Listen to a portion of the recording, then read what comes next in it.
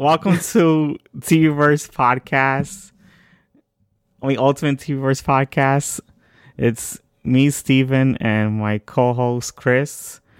So, I got to say what is up right now. Well.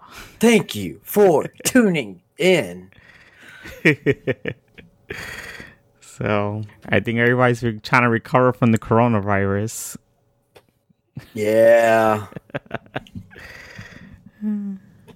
That's like Rocky in the first fucking movie, man.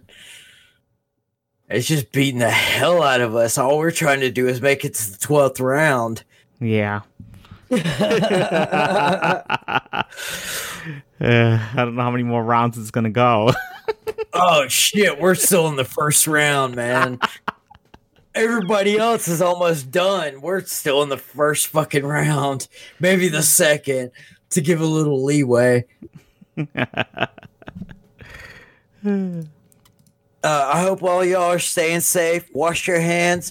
Don't touch your face. Don't shake hands. Make sure you keep a little safe distance. If you're showing severe symptoms of coronavirus, get tested the best you can. And be safe out there, y'all. We hope for your good health. And, listen to the CDC. They are a good fountain of knowledge. I guess you're being a good informer. I'm trying to, dude. I'm trying to. It's important, man. It's important to kind of keep this shit as contain it as best we can. Yeah, pretty much. And double check your sources, by the way. On any information, double check your sources, please. It's very important at this time. Very important. Yeah. Be safe. And those people are worried don't like being quarantined.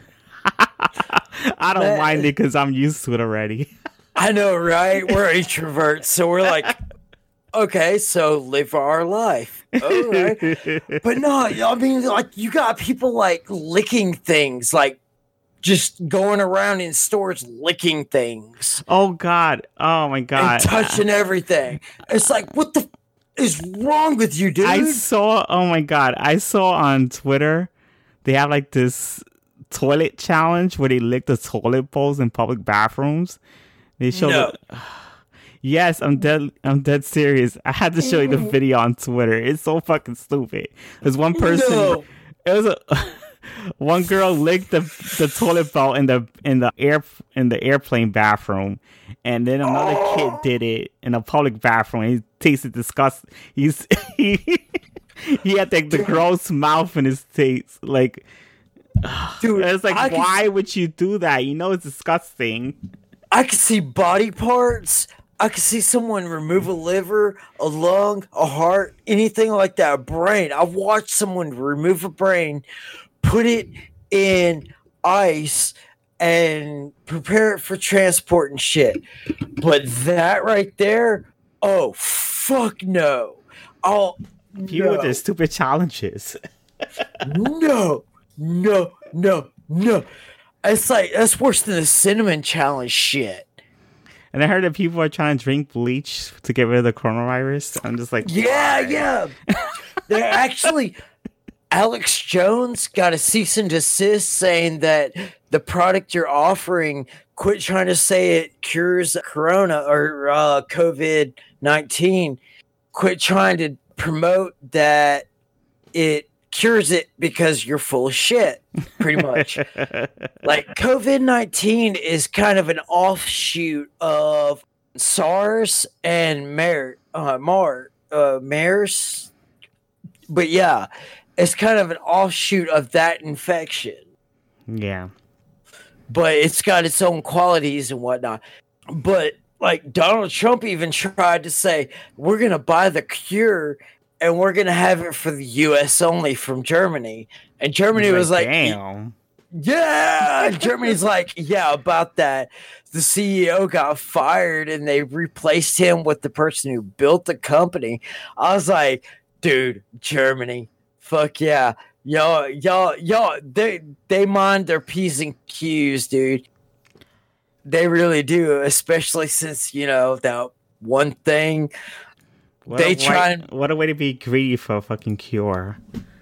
Well, they try and be like important on the international stage and not in a bad way because they, had that one thing that happened. And Germany stepped up for that shit. And I was like, yeah, all right, cool. Because like the Dutch, I think, Germany, and I think Netherlands or something like that, another Slavic, or not Slavic, but another Norse nation, they're all getting pretty close, but Germany's the closest. They're about to start human trials. Yeah. So, dude, I hope he pushes through. So I do too. And I hope some of these bills to help lower income, like you and I and whatnot, I hope they get pushed through and are able to help us. That would be really good. We need to stimulate the economy. Yeah. And those will help do. Like, if you give money to poor people and the lower class people, it'll stimulate the economy better than give it to rich people. Because rich people are going to be like, fuck off, man. I'm going to hoard this shit. That means I'm richer. Yep. I got bragging rights. But poor people are like, I need this, I need this. And the money will go back to them. That's what exactly. It goes back into the economy. And stocks, instead of doing buybacks, stocks will raise naturally. Yeah. It actually worked that way. But I just want everybody to stay safe and, mind your interactions, mind your habits. And just like, if you follow basic CDC protocol, doctor protocol, whatnot, you should be okay, except for maybe things will happen at random. Just be safe, man. That's what counts. Be fucking safe. Yeah. Please. Because, like, my wife has an 80-year-old mother. My mother is, like, 60, I think. And so, like, because somebody's being a dumbass or they got the wrong information, it'd break my heart. Yeah. To find out they got it. And my wife is immunocompromised. Yeah. I think she'd survive it, but I think she'd come out the other end with complications, long-term complications. So, like, yeah. I mean, it's no joke. So, yeah. But so people definitely take it seriously. Yeah. Yeah, be safe. We love our audience. Please, do what you got to do. And remember, the federal government right now is not doing anything, but keep it local, keep your community strong, build your community, and y'all can get through it a lot better off in that way. So, yeah. Here we go. Yeah, let's get back to the start. Are you ready, kids? I can't hear you. Well, let's talk about Firefly. Yeah. So, give description of the scenes of the episode, and we discuss them. That's how it'll start. Right on, man. We start with Jamestown, and then Out of Gas. Yeah. Yes. These are my two all-time favorite episodes because that not only are they character development, but they really show like every character's true thoughts and ambition. Yeah. And process of handling their existence and how they live. So, yeah. These two episodes made me fall in love with Mal. Oh. And not Jane.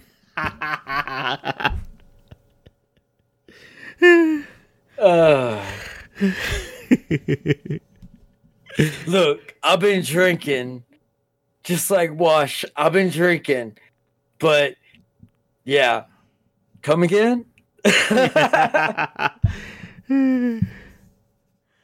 Oh man, because Damn. James is the name of the episode, Janestown. Oh yeah.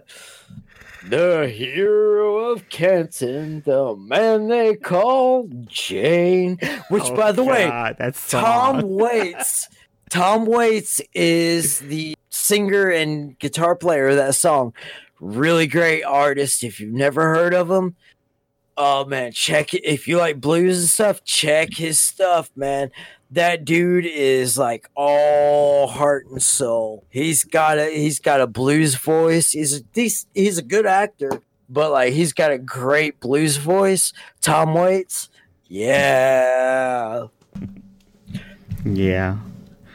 So I'll start describing episodes.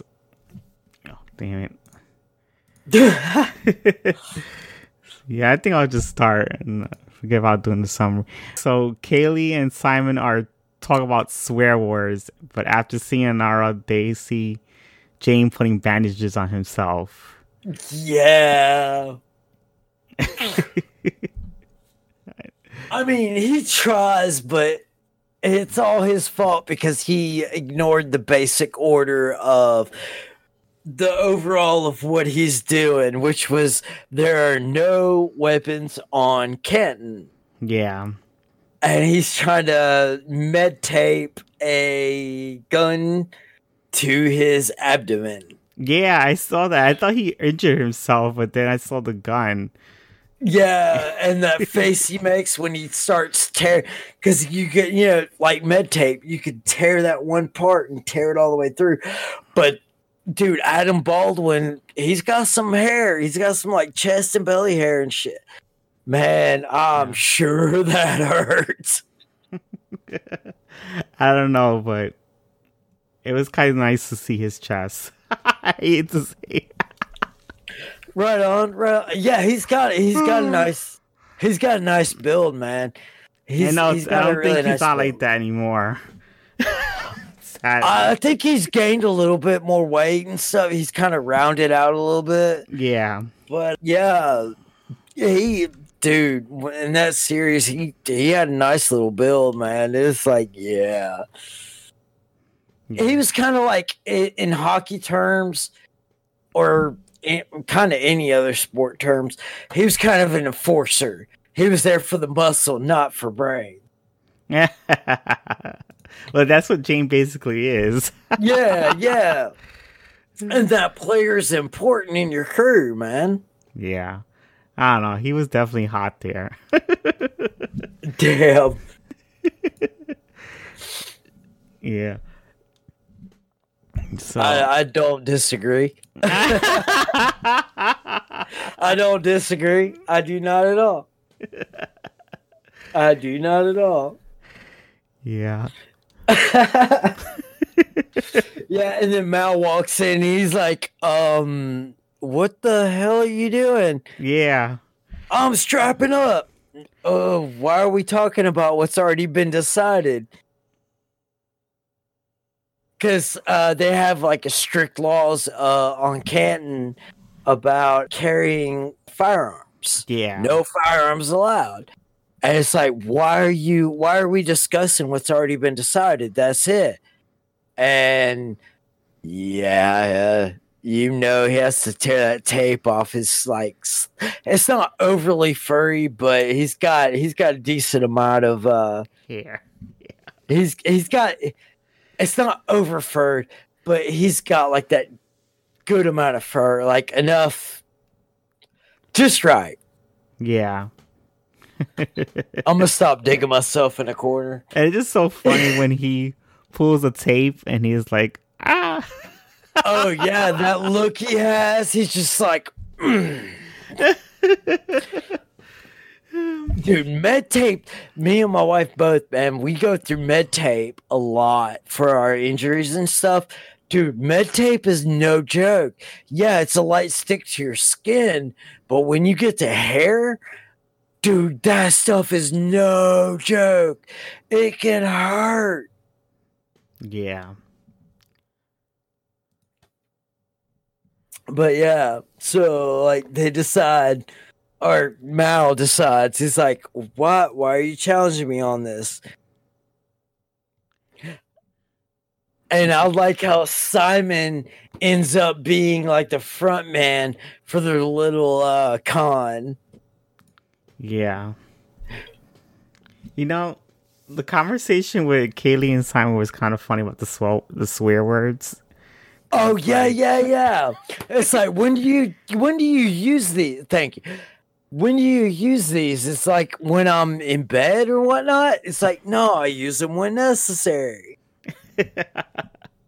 And I have that opinion. Unfortunately, my idea of necessary is very different from other people's. So they're like, you cuss like a sailor, and it's like, well, kind of, yeah. I can't help it. I grew up on cursing. Sad. I necessarily didn't. I just learned how to be effective with it.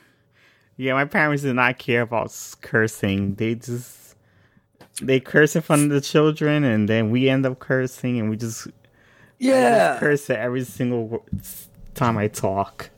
It's just an arbitrary standard. It doesn't really mean anything. Yeah. And yeah, I like that conversation. And like Kaylee is so surprised. Yeah. And she's like, what?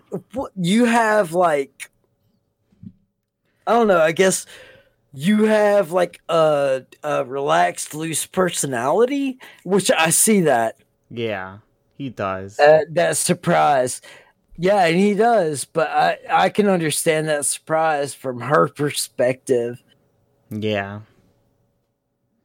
That conversation's so like amusing. Yeah, it sure was.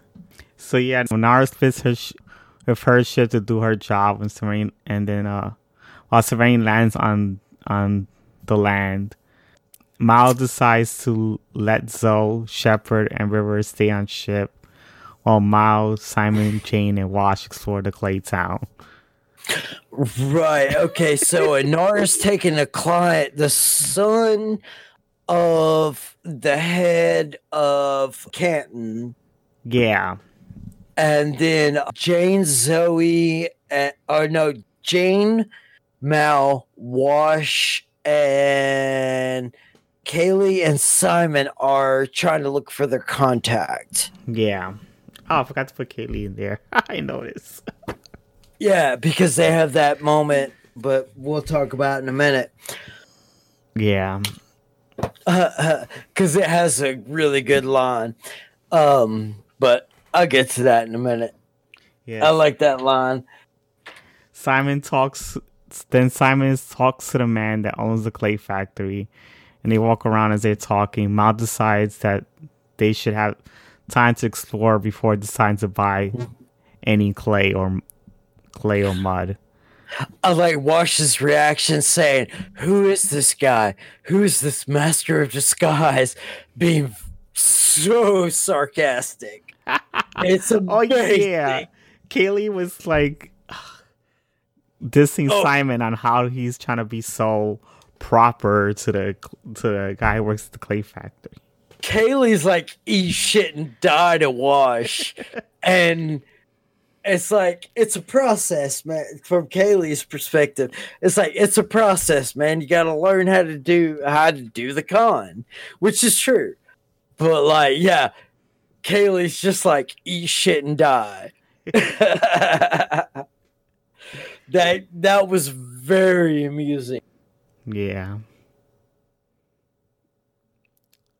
We've all had those people we stand up for. It's like, dude, if you get through this stupid stuff, they can be useful and be really good at things.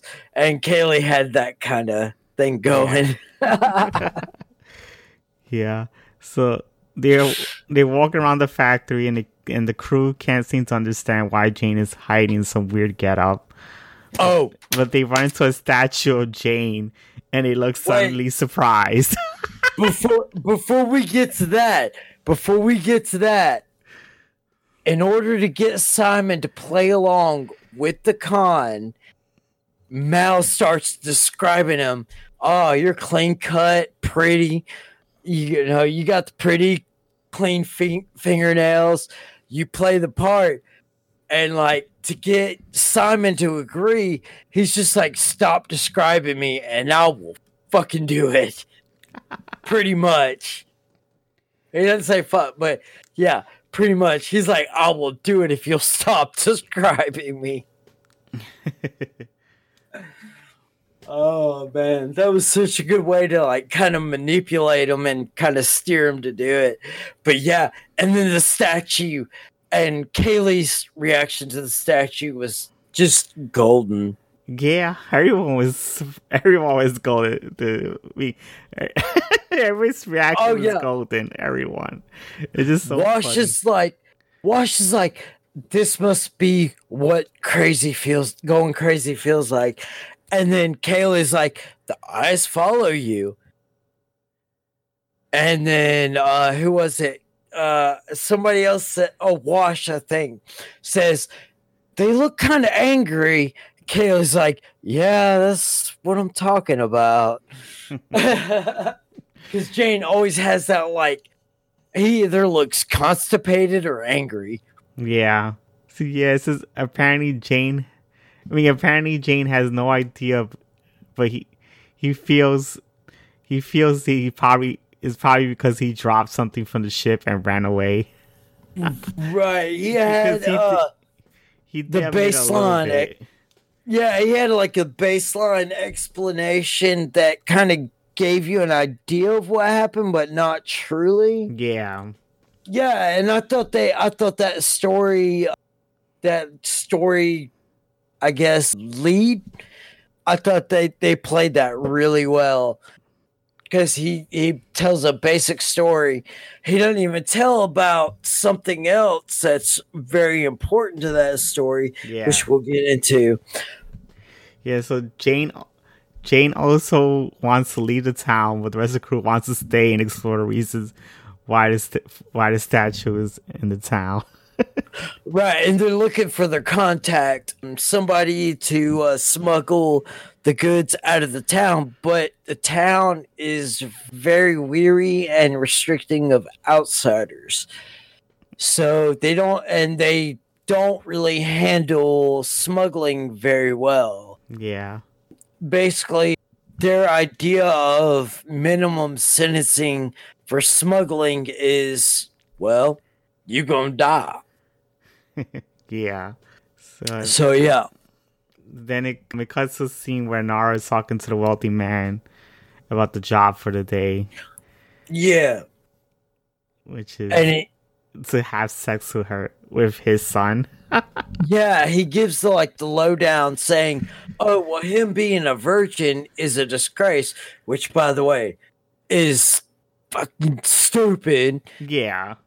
I mean, you decide your own sexuality and your own comfortability to lose your virginity. I'm sorry, having sex doesn't make you a man. Yeah, it doesn't. Not at all, really. Right? And I love how Inara shuts him down. It's like, yeah, you need to go outside and wait. I love that, man, because she is such a strong woman. Yeah. And I love that. It's like, yeah, you need to fuck off right now because you hired me to do a job. And in the military and stuff, they have a phrase, if you're not helping, you're hurting. Yeah.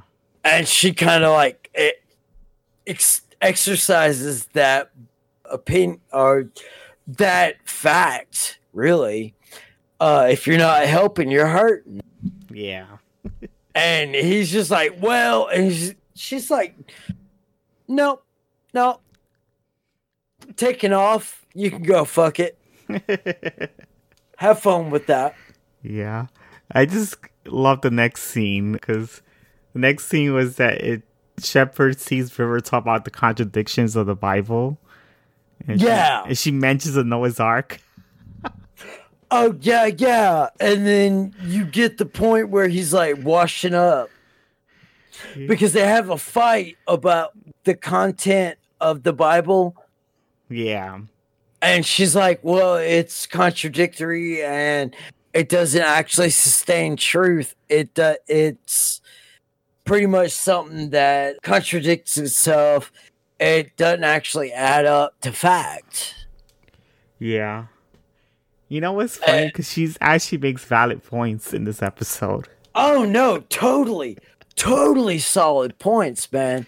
Like she really approaches that subject being just really not only self-aware but externally aware. And I was really like happy about that presentation. Yeah. Because you get a lot of bullshit when it comes to secular or atheist or agnostic views. Yeah.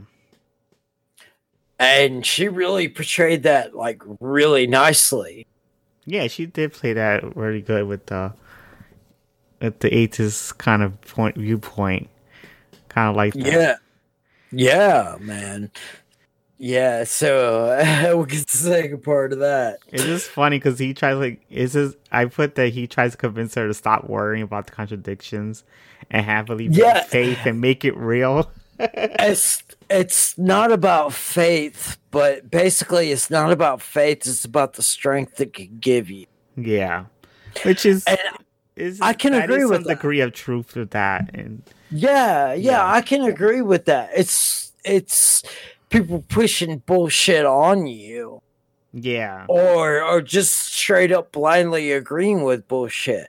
But like, yeah, like I told a friend we made recently in our community, it's like I told him, it's like, you know, they have some really good moral stories in there, but they also have some really bad ones. Yeah. But you take the moral stories and you adapt to it and learn the lesson from it. And you take the unmoral stories, you adapt to it and learn the proper message from it. That's what I take as the Bible as life lessons. I don't believe the stories that they have in there. Yeah. It's all allegory. Yeah. Lessons to teach you. It's all like pretty much all allegory. And then there are things that match up with things in history, and then they use over exaggeration allegory to make them relatable. Yeah. Like that's my opinion. Yeah, I think the human stories are the only way to make it relatable. Oh yeah. It's like with certain people, until it affects them, they have no empathy or understanding about something until it actually affects them. Yeah. And things like the Bible, reading those stories can affect them. Because they see that humanization, which shows, by the way, like these are really good at that too. They show a humanization of people that are at the brink, or people that are like separated from humanity or trying to keep up with their humanity, etc. But yeah, it's a good point that she brings up Noah's Ark, because it's like, how would you fit every single species, two of each species of animals? It's like tons of species out there in the world. You can't. You can't. Because you have everything going to the Middle East. And then once you do that, you're talking about like kangaroos and the stuff in Madagascar and things like that. You have all of them going to the Middle East, which, by the way, kiss my ass, Jesus wasn't white. He lived in the Middle East. That.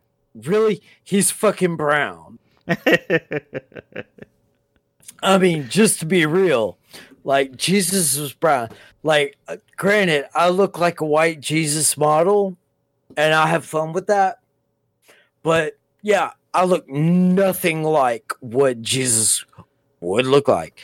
But, yeah, no evidence for the flood, like, getting all those animals there. And then not only that, you have to account for specimens that would be in the ground from that kind of event.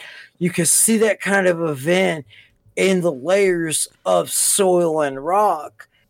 And then how do kangaroos come back to the Middle East all the way across from Australia? Yeah, marsupials, right. And then or get koala back. bears too. Koala bears too. Which, by the way, be careful of koala bears. They can give you chlamydia. Oh, okay. They won't give you the clap. They'll give you the whole round of applause. That's a good one. Thank you. But yeah, you can get chlamydia from koala bears. But yeah, how can you get that kind of stuff? Or things like in Mesopotamia, or what was Mesopotamia, or things like in Russia, or polar bears. How did polar bears do that? Yeah. I'm wondering, did the insects count too? Yes. If you go by some, yes, insects count too, man. And it's like, so you're telling me you did not have a food chain problem. Not only that, the amount of things you'd have to take to feed everybody else. Yeah. Dude, that food is chain. ridiculous. Exactly. That's ridiculous. It's so insane to do those numbers. Like, I've watched people, and I have a bit on my own, done those numbers, and they are so outrageous and ridiculous. Yeah. It's like, how can you do how can you believe the numbers presented to you? Because it's so ridiculous that if anybody could understand numbers in the sense that they're projecting numbers, you should know. It's insane. Yeah. But yeah, okay. Jane sees the statue. The crew sees the statue, and they all have a really good reaction to it. The crew are still talking about the statue in the bar, but then but then Wash spits out the disgusting alcohol, and Jane mentions it's called Mother's Milk. No, you missed one. Because Wash talks about the planet he visited where they juggle geese. Oh yeah, that story. Oh yeah. He's like, hey, we need to visit the planet where I saw people juggling geese. And then you get into the bar and you get Mother's Milk, which Mother's Milk is actually a real recipe. Yeah, I know. They do mention that it was real. It does, and it actually factually holds up. Which, except for the part that slaves built pyramids, it wasn't slaves. It was actually workers that volunteered, and they had whole communities and whatnot. But yeah, it's pretty much like protein, calories, a bit of sugar, and alcohol to help with pain and stuff. Yeah, sugars, protein, energy, etc. Because Simon explains that is liquid being called bread water, and they use it for Egyptian slaves. That's what he said. Yeah, it's like, well, not bread we have now, but old school bread. Yeah. Old school bread was a lot more nutritious and could sustain you a lot better than the bread we have now. Yeah. Our bread now has way too much sugar. I mean, we're fucking American. If it doesn't have sugar in it, fuck it. especially for poor. Yeah. Like, yeah. So, old school bread though, which is one of the things that caused the witch trials, because that bread is also susceptible to certain growths that can be turned into LSD. Oh, wow. Yeah, but you eat enough of it, it can cause dissociation and hallucinations, not in a good way like LSD, in a really bad way. Oh, wow. I didn't know that. Yeah, it's something that caused the witch trials. Definitely wouldn't want to try mother's milk then. Man, this sandwich is kicking in, bro. It's kicking in real good. No, it's kicking in the wrong way. So yeah, then as you're talking, a man comes by asking if they know a man named Kessler, and Mal pretends that they do, and so they're willing to get the man's possessions from him. Yeah. Well, he's kind of like, he plays it really smart and in between. Yeah. He plays like juggling the fence on it. And yeah, he's like, I knew a guy named Kessler. And they gave him a little peck. Yeah, it's funny because the man actually falls for it and he just leaves. And well, it wasn't that he fell for it. It's that he was like that. He took over the power vacuum that happened. And the little peck was as they took the guy and killed him. Yeah. And Mal's reaction is like, yeah, they peck pretty hard here. Yeah. It's more about, like, think of a raven in your eyes. That's their peck. It's like, wow, that motherfucker's hungry. Yeah. Oh, so they have to prove to him that they're not, like, plants or spies or whatnot. And that's when the whole storyline really turns around, because there was one person who noticed Jane. So, go ahead. Take it away. Yeah. So then, suddenly, after the man leaves, they see another man sing about Jane that stole from the rich and gave money to the poor, basically calling him the Robin Hood. The hero of Canton, the man they call Jane. The lyrics are pretty good for that. I don't know how they came up with that so well. Tom Waits, man. Tom Waits knows some pain and shit. Tom Waits, dude, he's a great musician. But yeah. And then there's another, like, kind of tween or teen kid who notices who he is. Yeah. And runs off. And the conversation for that is so awkward. Yeah. It just... Go ahead. No, I was just describing the next scene. Oh.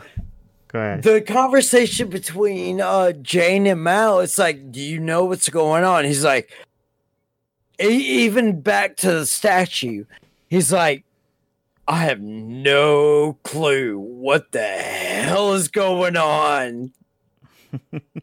That dynamic, man, it made it just really wonderful, because Jane's just like, whoa. Why am I like a hero here? Why is all this shit? And then they slap the mother's milk out of his hand and give him actual true whiskey. Oh yeah, that happened later on. Because he does mention the story about that he starts to remember when they mention the name Higgins, he starts remembering how he decided to draw money off a ship to save his own ass. Yeah, but he doesn't really mention a character that takes a large part. Yeah, he didn't mention that later on. But yeah, he's like, pretty much the thing I did was for survival, and his thing for survival ended up helping out the poor. Yeah. Which is, I mean, it's a good deed. Even though it wasn't direct and by purpose, it's still a good deed. And that's one of the reasons I like Jane. It's like, yeah, it wasn't direct, but he did realize he did something better, and he was not necessarily mad about it. He was scared about it, yeah, because he could face repercussions right there in front of him. But he didn't necessarily like show anger or anything about like that about it. So that kind of shows some of his strength as a person. Yeah, and it was kind of funny when the bartender decided to give him whiskey. Yeah, he slaps the buttermilk out of his hand. He's like, "Hero Ken ain't drinking that shit." Good impression. Get your whiskey, the good stuff, under the bar. And like, yeah. Everyone was cheering, like excited. Yeah. And there's like that one kid that identifies him. Yeah. So then later when they leave the bar, actually in a group, after they meet up with the guy who's really uncomfortable about being recognized. Yeah. Jane being recognized. They leave the bar and they actually have a group of people recognizing Jane. Yeah. Which Mal's reaction is great because it's like, it's all part of our plan. And then it's like, yeah, I'm working on that. Dude, flying on your feet is important in something like that. Yeah. If you can't fly on your feet, then you're failing. Yeah. That's all there is to it, man. You gotta fly on your feet. Yeah, and then there's a scene that cuts to it goes back to River going to talk to Shepard about the Bible, and then all of a sudden she sees his hair and runs away and screams. Oh, and man, Zoe sees it too, that. and she goes, "Whoa!" Basically, like, they have a conversation about the Bible, and then it's like they have disagreements because she's more scientific, he's more spiritual, because he's pretty much the equivalent of a padre, but with, I don't know, decent restraint, considering to a lot of them, maybe. It's just so funny when I saw him with that hair. He looked like Albert Einstein. He looks like a seagull is taken off from his head. And so River, with her mental illness, freaks the fuck out. And because it reminds me of a lot of seagulls I've seen. And they're just going for anything and everything. Yeah. And River freaks out. And then Zoe's reaction to the seagull hair. Hey, preacher! Oh. Yeah. Scared of that hair. That's what she is. Yep. I mean, that hair would freak me out. I wouldn't like run away from him, but I was like, "Whoa, that's like your hair looks very funny looking." I don't know. I've had some points in mental illness, dude. I would run the fuck away as far as I could get. If it just appeared to me, man, fuck that shit. I'm the spook out.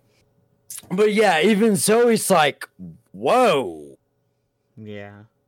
And they have to like coax her out of the smuggling compartment.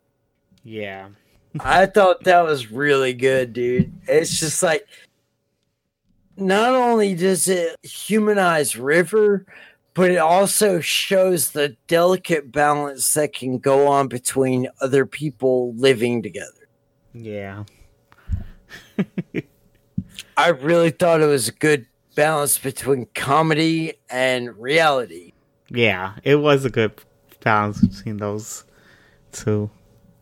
And then you have Jane balancing that bit between reality and like the thing you would never ever think would happen. Ever. Like, if I was Wash, especially when Wash comes up drunk to Zoe, it's like, have you been drinking? And Mal's like, yeah, he has, but that doesn't make it any less true. Yeah. I was like, dude, you have laid out this argument so straightforward that it's just beautiful. Yeah. There is a scene that after the River Shepherd that Anara is talking to Mr. Higgins about her ritual setup because he did not like, he has a problem with it and he wants her to have sex with the 26th Virgin Man. He felt he doesn't need the ritual stuff. Yeah, he's pretty much like, I got you here to fuck my son, not do all kinds of stupid bullshit. But she's like counters up with like, well, this stupid bullshit, air quotes, is the thing that makes people like relaxed. It's a segue. Yeah, to get him it's comfortable. A segue. Yeah, exactly. It's a segue to make things be comfortable, make things be right. It's, things like that.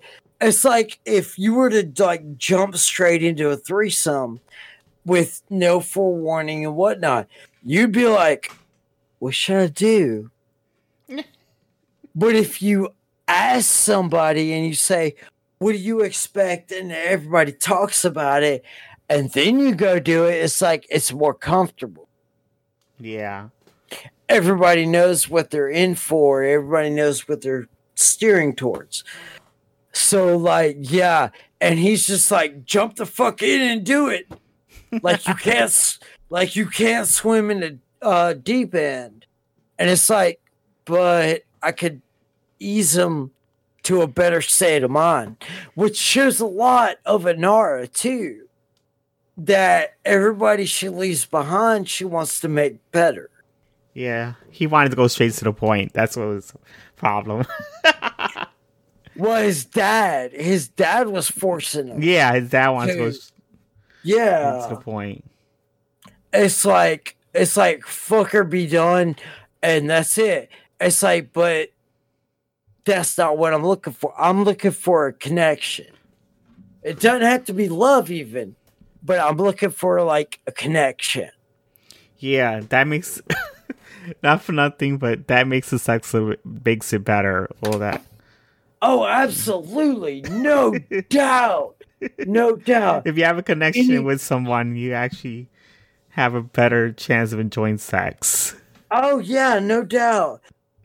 Connection, a little bit of pre-talking to know what each other expects and stuff. Yeah. Don't be afraid to speak up of your spots and your air quotes weakness. Yeah. Not weakness in a good way. Don't be afraid of that, man, because therefore each of you get the maximum experience that could possibly happen. And that's always good. And then plus it gets you close too. Yeah. So yeah. And then that roundabout talk about some hero happening. Yeah. First time I watched that, I was like, I was the same as Nara. I thought we were thinking the same person. Oh yeah, that later on, because they have it goes back to when Jane is drink. It goes back to the Jane scene where Jane is drinking, having a celebration, and Kaylee and Simon are getting drunk the night of their own. And Simon's drinking in sadness about how he saved so many people, and he hasn't got any reputation. And Kaylee compliments Kaylee, and she feels flattered. But Mal wants to go back home, and Kaylee convinces Mal to continue his mission while Kaylee and Simon watch over Jane. Yeah, they make sure like nothing out of the ordinary. Like that scene is such a perfect box wrap up of two people who love each other or have high interest of each other, Yeah. but just are unwilling. Like better than a lot of 90s sitcoms and whatnot. They really have something better than normal going on with each other, but they're just so scared. Yeah, pretty much just like Inara and Mal. Yeah. Inara's doing her companion thing, and Mal's like trying to earn the trust of the guy who will smuggle goods in the guy who was executed place. Yeah. Yeah, so like you get a lot of character development, especially closeness in that. And I was appreciative of that. Yeah, it's just so funny how Simon is jealous of Jane's reputation. I wouldn't call it jealous. I would think it's more like mind blowing. Yeah. Because to me, I wouldn't necessarily be jealous, but I'd be like, wait. Is like reality still lying? Or am I drunk? Or who shot me up with something? Wait. So Jane is like the hero of this town. How? No. Did I die? Am I on super strong medications? There's something off here. Like, Jane should not be in this position. There is something wrong. Like, I get assignment on that. It's like, no, fuck this. No, this is what crazy feels like.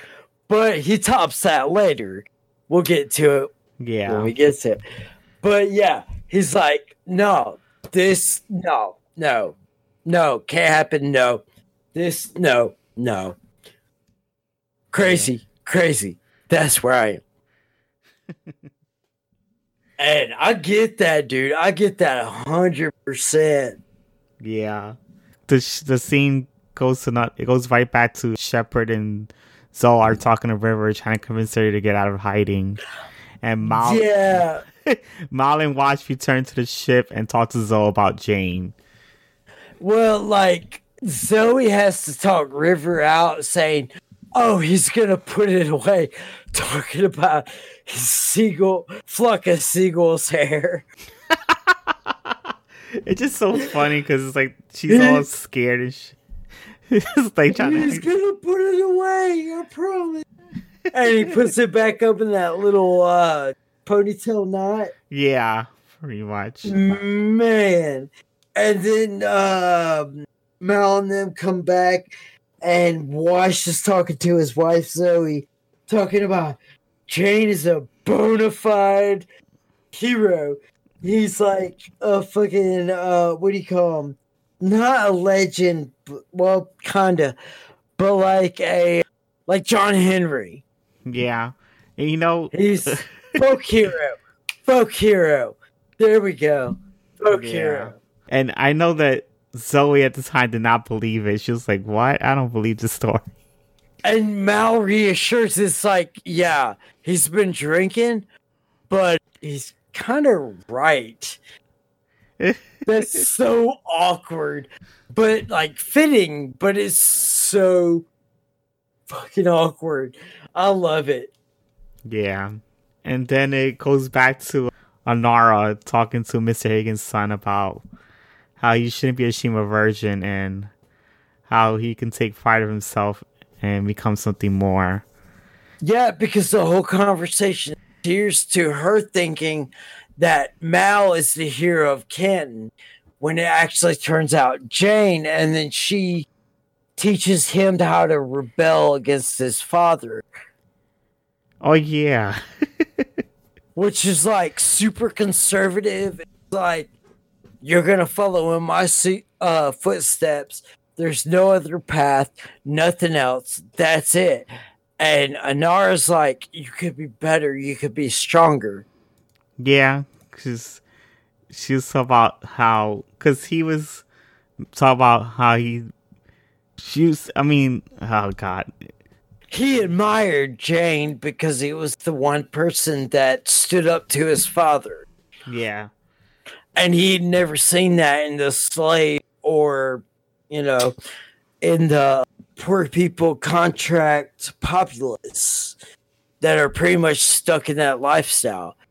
And Jane, to everybody else and him, are someone that it's like a Martin Luther King or something to them. Or like someone standing up for basic human rights to them. Yeah. And yeah, so Anara basically like takes him and guides him into the direction that his mind is already trying to take him into. Mm-hmm. Which is like his own independence, freedom of thought, and equality for everybody and rights for everybody. Yeah. It's just so funny how Anara has that shock looking at her face when... Oh, yeah. When she finds out. Yeah. We have this later on, but... Yeah. She's like, wait, Jane Cobb? And he's like, yeah, the hero of Kent, Jane Cobb. And she's like, what? Yeah, she was like, you mean Jane? Because she's like, the funny thing is that she thought he was talking about Mao.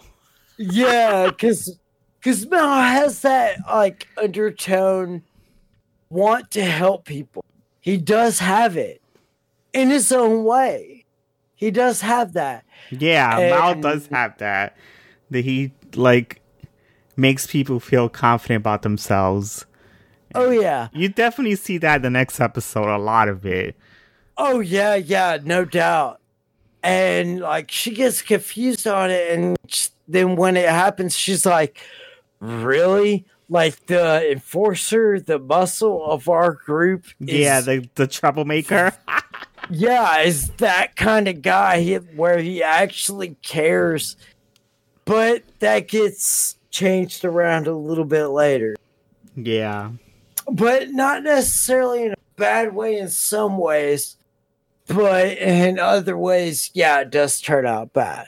Yeah. And there goes the scene that Jane is talking to a young man about how he caused a riot when the statue was built. And Jane is flattered about the situation.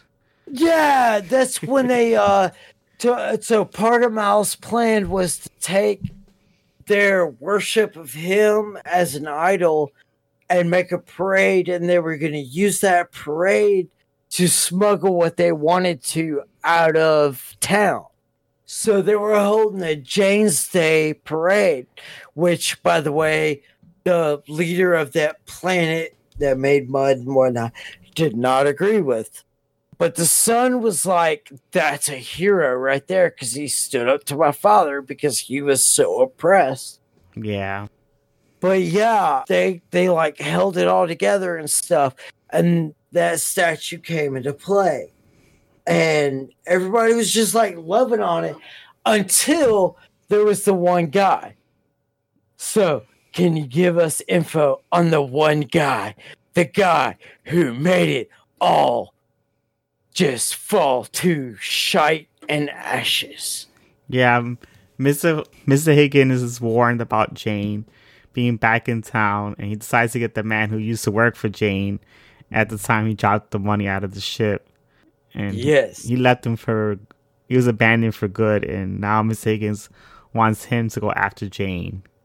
Yeah, so this was a funny scene because you see the guy they take out of the box. I mean the cage that he was in. It was just weird because guy has like a scar in his face, and like I don't know. He looked like Jonah Hex to me.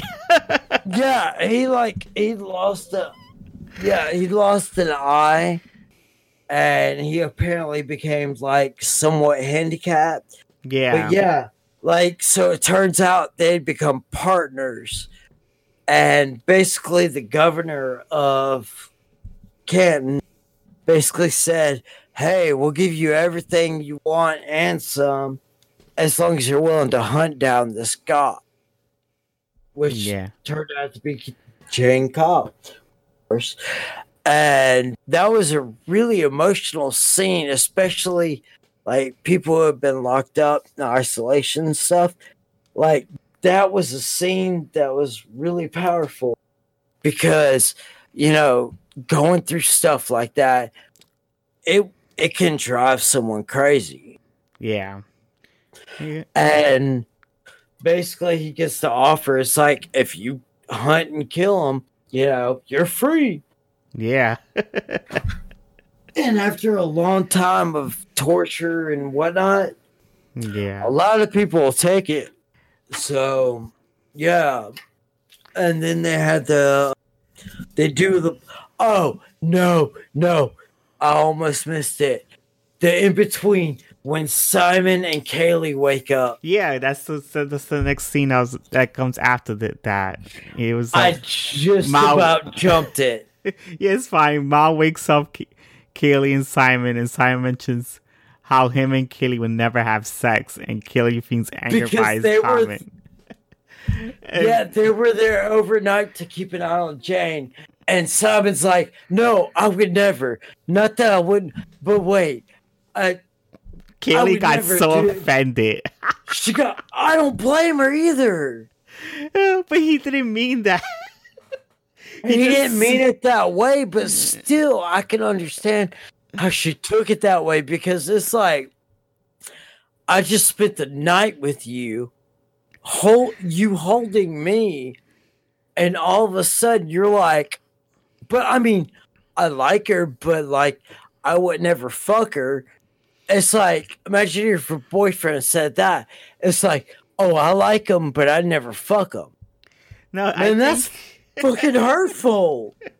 I think he meant to say that he didn't want to have sex with her at the time of getting her drunk. I think that's what he meant, but I think so too. And he didn't want to offend the captain because, you know, that's his boss, number one, and number two, he wanted to be respectful enough because he saw that like father-daughter relationship. Excuse me, got hiccups for a second. Oh, jeez. Okay. All right, I think I'm good. Oh, jeez, hiccup. Oh, jeez. Oh. Uh-oh, it looks like Chris got the hiccups. I do. To quote Wash. All right. Okay. There we go. I think that, like, quelled it a bit. But yeah, like, because Kaylee and Mal are kind of like a father-daughter relationship. Yeah. And she knows that, and I think she panicked really hard. Yeah, because she wants to have a chance to have sex with Simon. She wants to be Simon. She wants... But, huh? No, she wants to, like, I don't know, be in a relationship with him, I think. Yeah, but she don't want to disappoint Mal either. Funny, because when Kaylee and Simon are arguing, Mal was just like, why is this happening? I just came to ask. I just came to ask if you guys if you guys can do the job, I didn't want to come into this situation. He's got the TMI attitude. Yeah, it's like there's so much information going on. But I do agree with what Simon says later on. Yeah, I understand that part. To that effect, about even out in the wilderness of galaxy, sometimes manners are all you got. You gotta like present your best self so you can be your Jesus. You can you can be your best self, God. Oh my god, this would be funny. Enjoy it. So Mao tries to ask where Jane is, and Jane appears with a woman all drunk. Mao asks everyone they have to leave, and Yeah, they walk Kaylee- down the stairs. and Kaylee thinks that Simon should stay. That was so funny. She forced him After to that stay. after that conversation where he like really botches up what he's trying to say. She's like, you just stay here. I love the line though. God, can I get a menu? And the Oh yeah, innkeeper's like, a what? What? yeah. He had no A idea what? what a menu was. Yeah. He's like, oh what? He's like, just what do you have? So I want to dig my lungs out right now and be like, or my diaphragm and be like, I'm done. No hiccups. Oh Jesus. I got my diaphragm sitting on the bed. I'm good. God.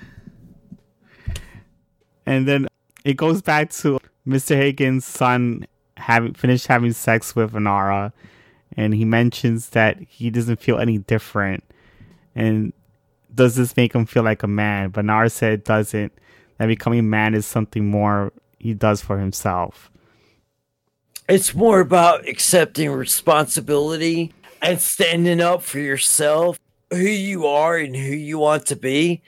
And she gives that little pep talk, which I thought was brilliant. Yeah. And then the truth of who the hero of Canton comes to light, the person who it actually is. Yeah. I do like that conversation because it doesn't make you feel like a man when you have sex. It can with some people. Depends on who it is. Oh, it makes them feel more confidence. Yeah, but in the average, when you have sex for the first time, dude, you don't really know what you're doing. Oh yeah, definitely not. You're going on the base of, well, this goes there and that goes there, and like we're trying to put this puzzle together, but It's like opening something with a key for the first time. yeah, it's like Al Capone's vault. Yeah. But although in his vault there turned out to be nothing, sometimes you can get something really special. Yeah, but I do like that she was making that becoming a man is something, you have to earn. Yeah.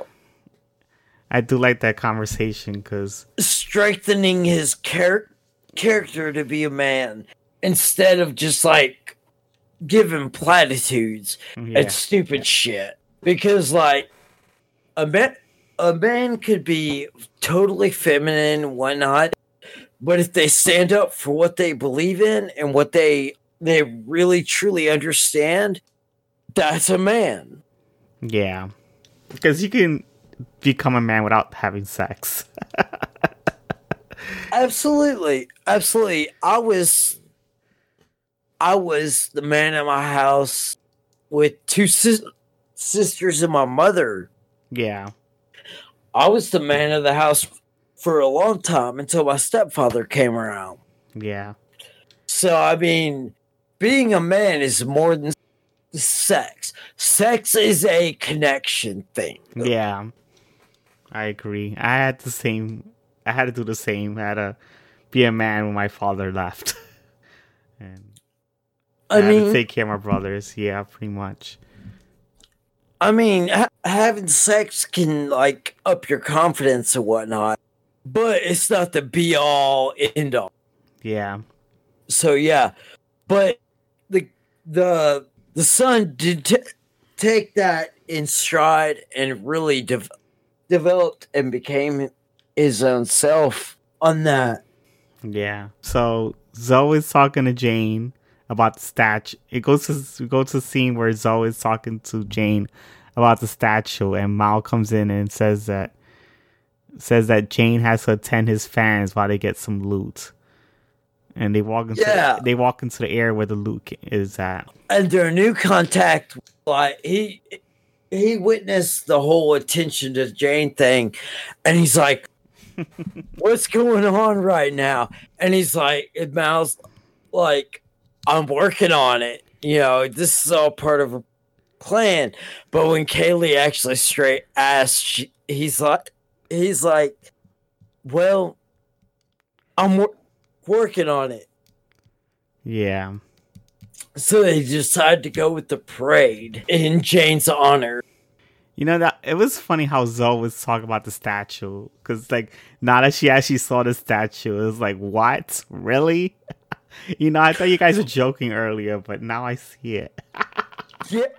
Yeah, she plays that part really well. Like it's like there's no way.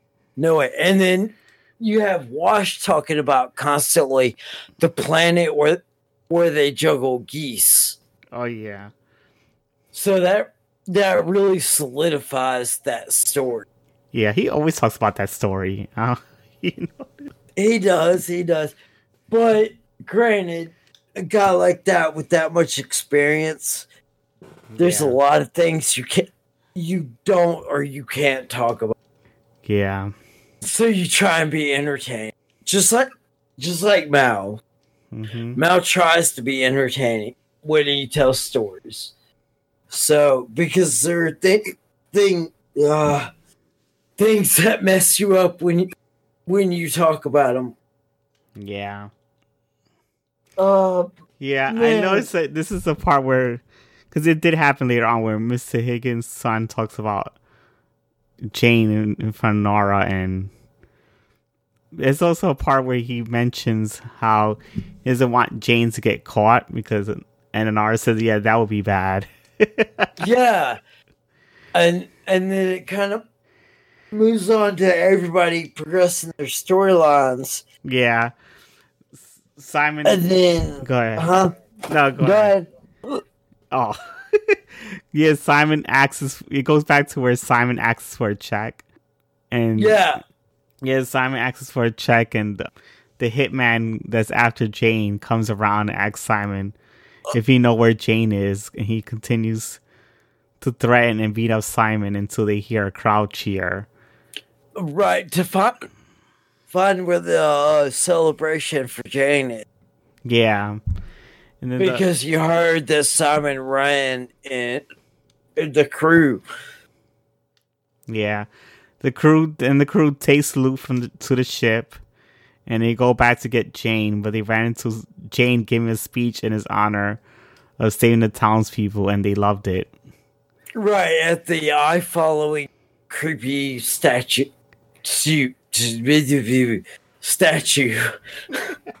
It's just so funny because everyone's like, wow, he actually threw a nice speech. I did too. Like, it's not top level, like, you know, college campus speech, but his speech was pretty, like, it's a bit higher than some people that maybe are president right now. Yeah. It's a bit higher than that. Like, it's a pretty decent string together and want for motivation. Yeah. For people who look up to him. So I thought it wasn't great or anything, but it wasn't that bad either. Yeah. It wasn't that much of a great speech, but you wasn't expecting him to make a complete speech like that. Like, it went well. Yeah. It actually made some sense. Yeah, he had some feels in that. And a lot of lower class and middle class, or middle lower class people can understand what he was trying to portray. Yeah. So we find out the guy's name is Stitch Henson. He comes around and he throws Simon to the ground. And he threatens Jane to tell the truth about him dropping the money by accident. And throws him before he dropped the money. Yeah. When he interrogates Simon, that was after Kaylee left him in the bar. So he was completely on his own. Yeah. Yeah, and then Stitch is about to shoot, and the young man runs in front of Jane and gets killed. Yeah, he gets shot. Yeah, he was trying to do a shotgun shot, which shotguns, especially at the range they were at, can be pretty devastating. Man. Yeah. At least they made it believable that the guy actually gets killed. Not with some magical bullshit. The guy's still alive. Yeah. I thought they played that, or Joss Whedon played that really well with him dying and the range of it and the scatter. Like, it was really, really, really good, true to life. Yeah. And then Jane kills Stitch and then tells everyone that he isn't a hero and no one would drop money on them. That there's more people like him that care about themselves. Yeah, he drops the truth of what he was doing, stealing money from the governor. Yeah. And it's just like, it's not like I tried to do it. Or Stitch calls him out on it, saying, you did ditch me before you were willing to ditch a certain amount of money. You know what's the irony of this? People taking toilet paper, not leaving any toilet paper for anyone else. Sad. Yeah, all the hoarding.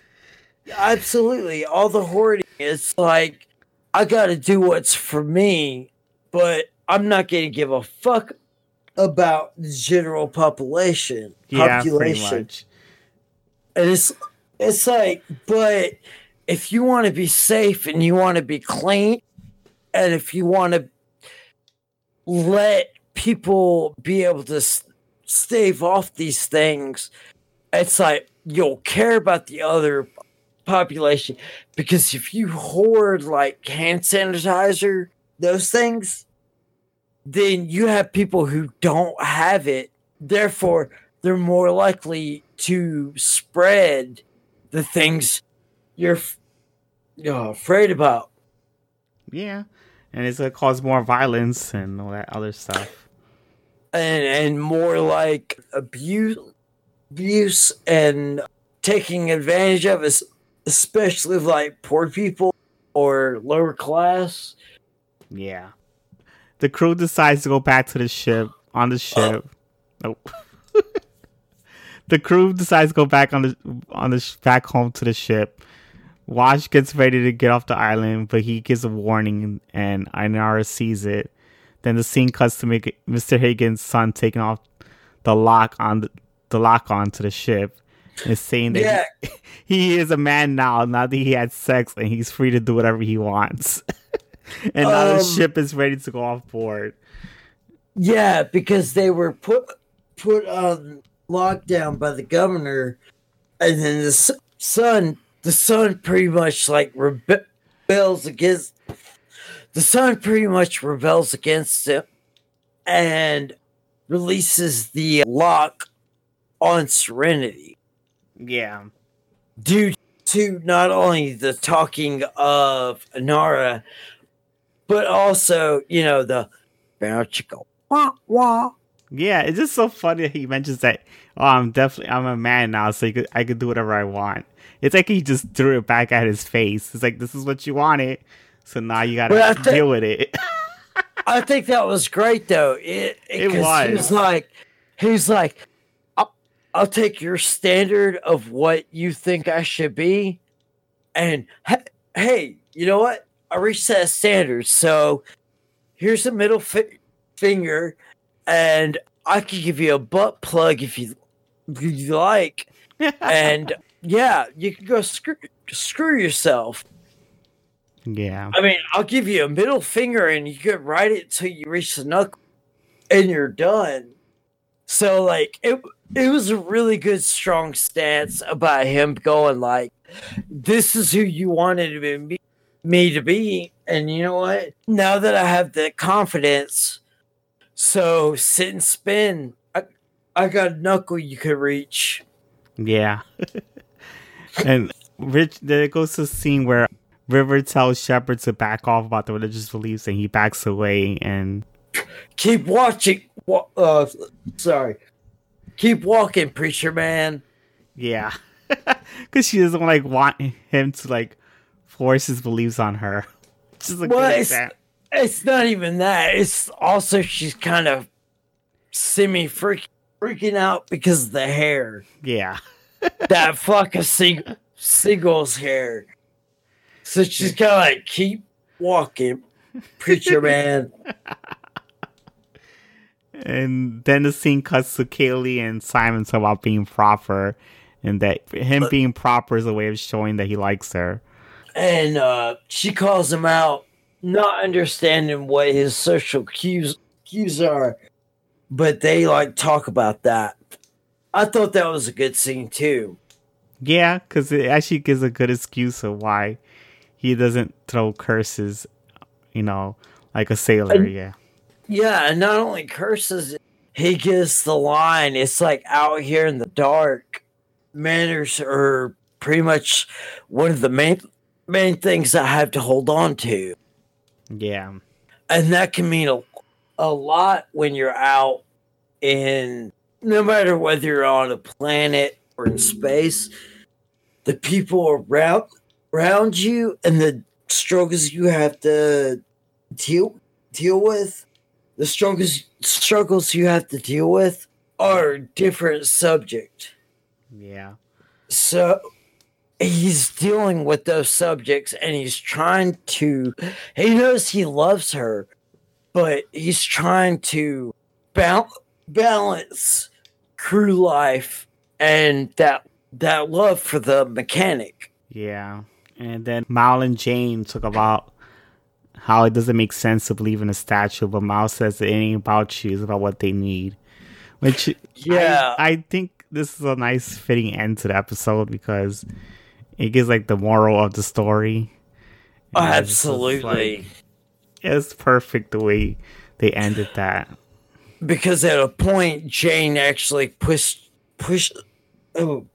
down the statue, and Mal's like, "What?" When they talk later, he's like, "It's not about you; it's about them, and it's about what they need for strength."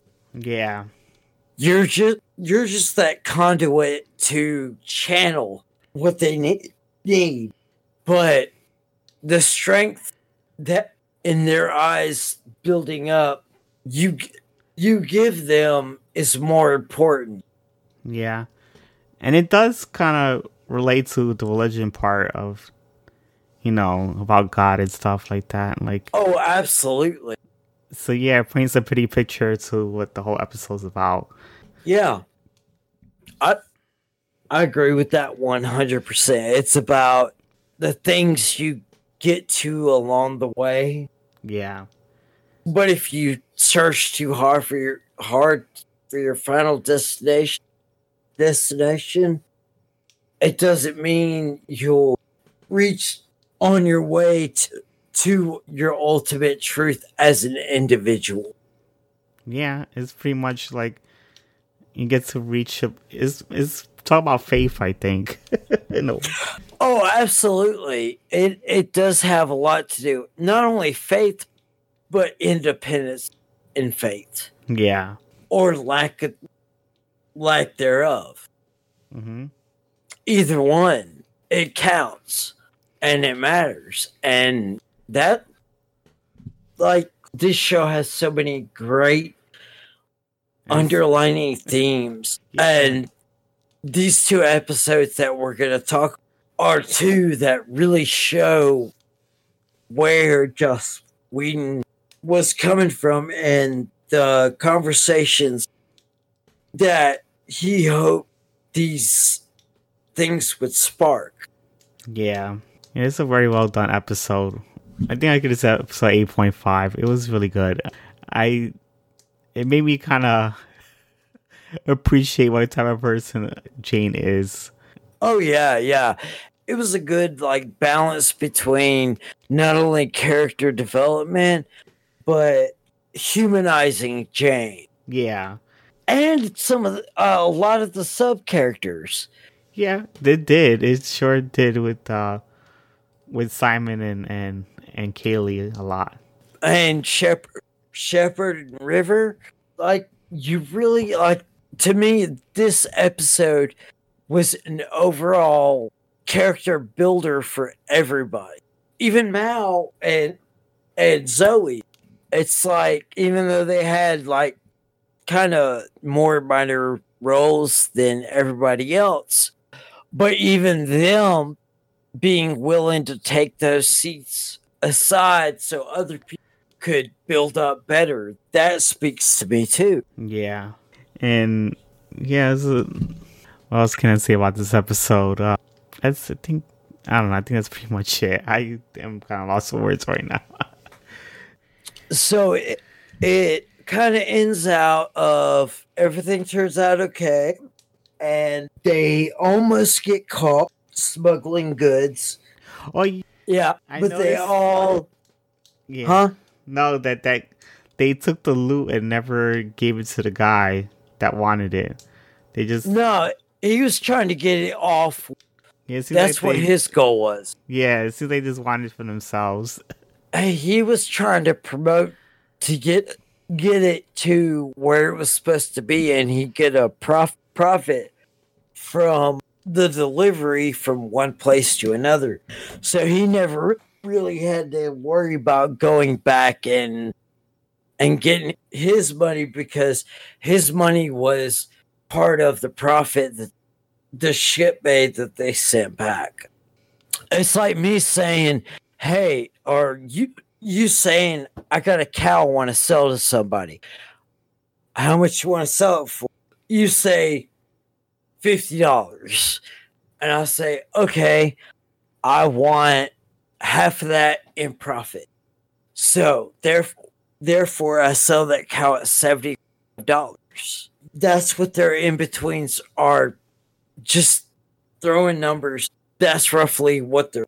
So he was just mediator between getting those goods off planet to the seller where he would profit like in any business. Yeah. But I could see that kind of misunderstanding where the money stood, because they didn't really go in too much detail about it. Yeah, I thought they kept it for themselves. That's what I thought. No, they keep most of it, and then a percentage goes to their mediary, which is like Badger, a mediary, where he gets a cut. Yeah. So, yeah. Work it out. What is... I don't know if you ever watched Robot Chicken, but yeah, that's from Robot Chicken. Oh, I've seen some episodes. I haven't actually watched the episode. Like, I haven't watched it like I haven't streamed the series. Like, I always ran into episodes of Robot Chicken and just watched it. It's great. That's the Voltron dance battle episode. It's really early in the series, and yeah, Voltron and an alien go off on a dance battle, and Voltron loses.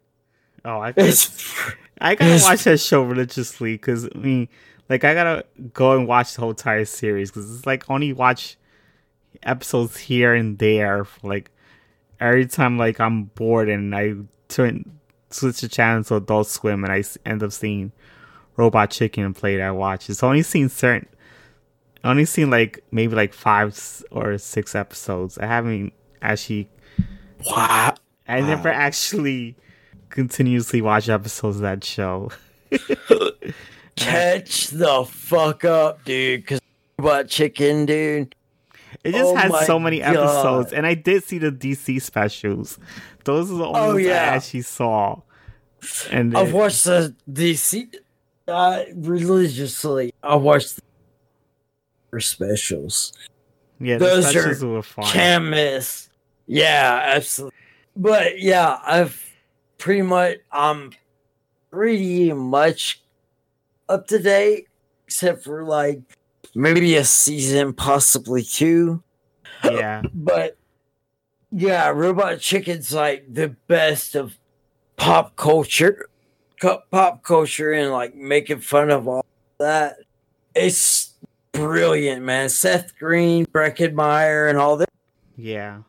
They got really good taste in jokes and content. It's fucking brilliant to me. Now we're gonna start doing Firefly episode 8 out of Gas.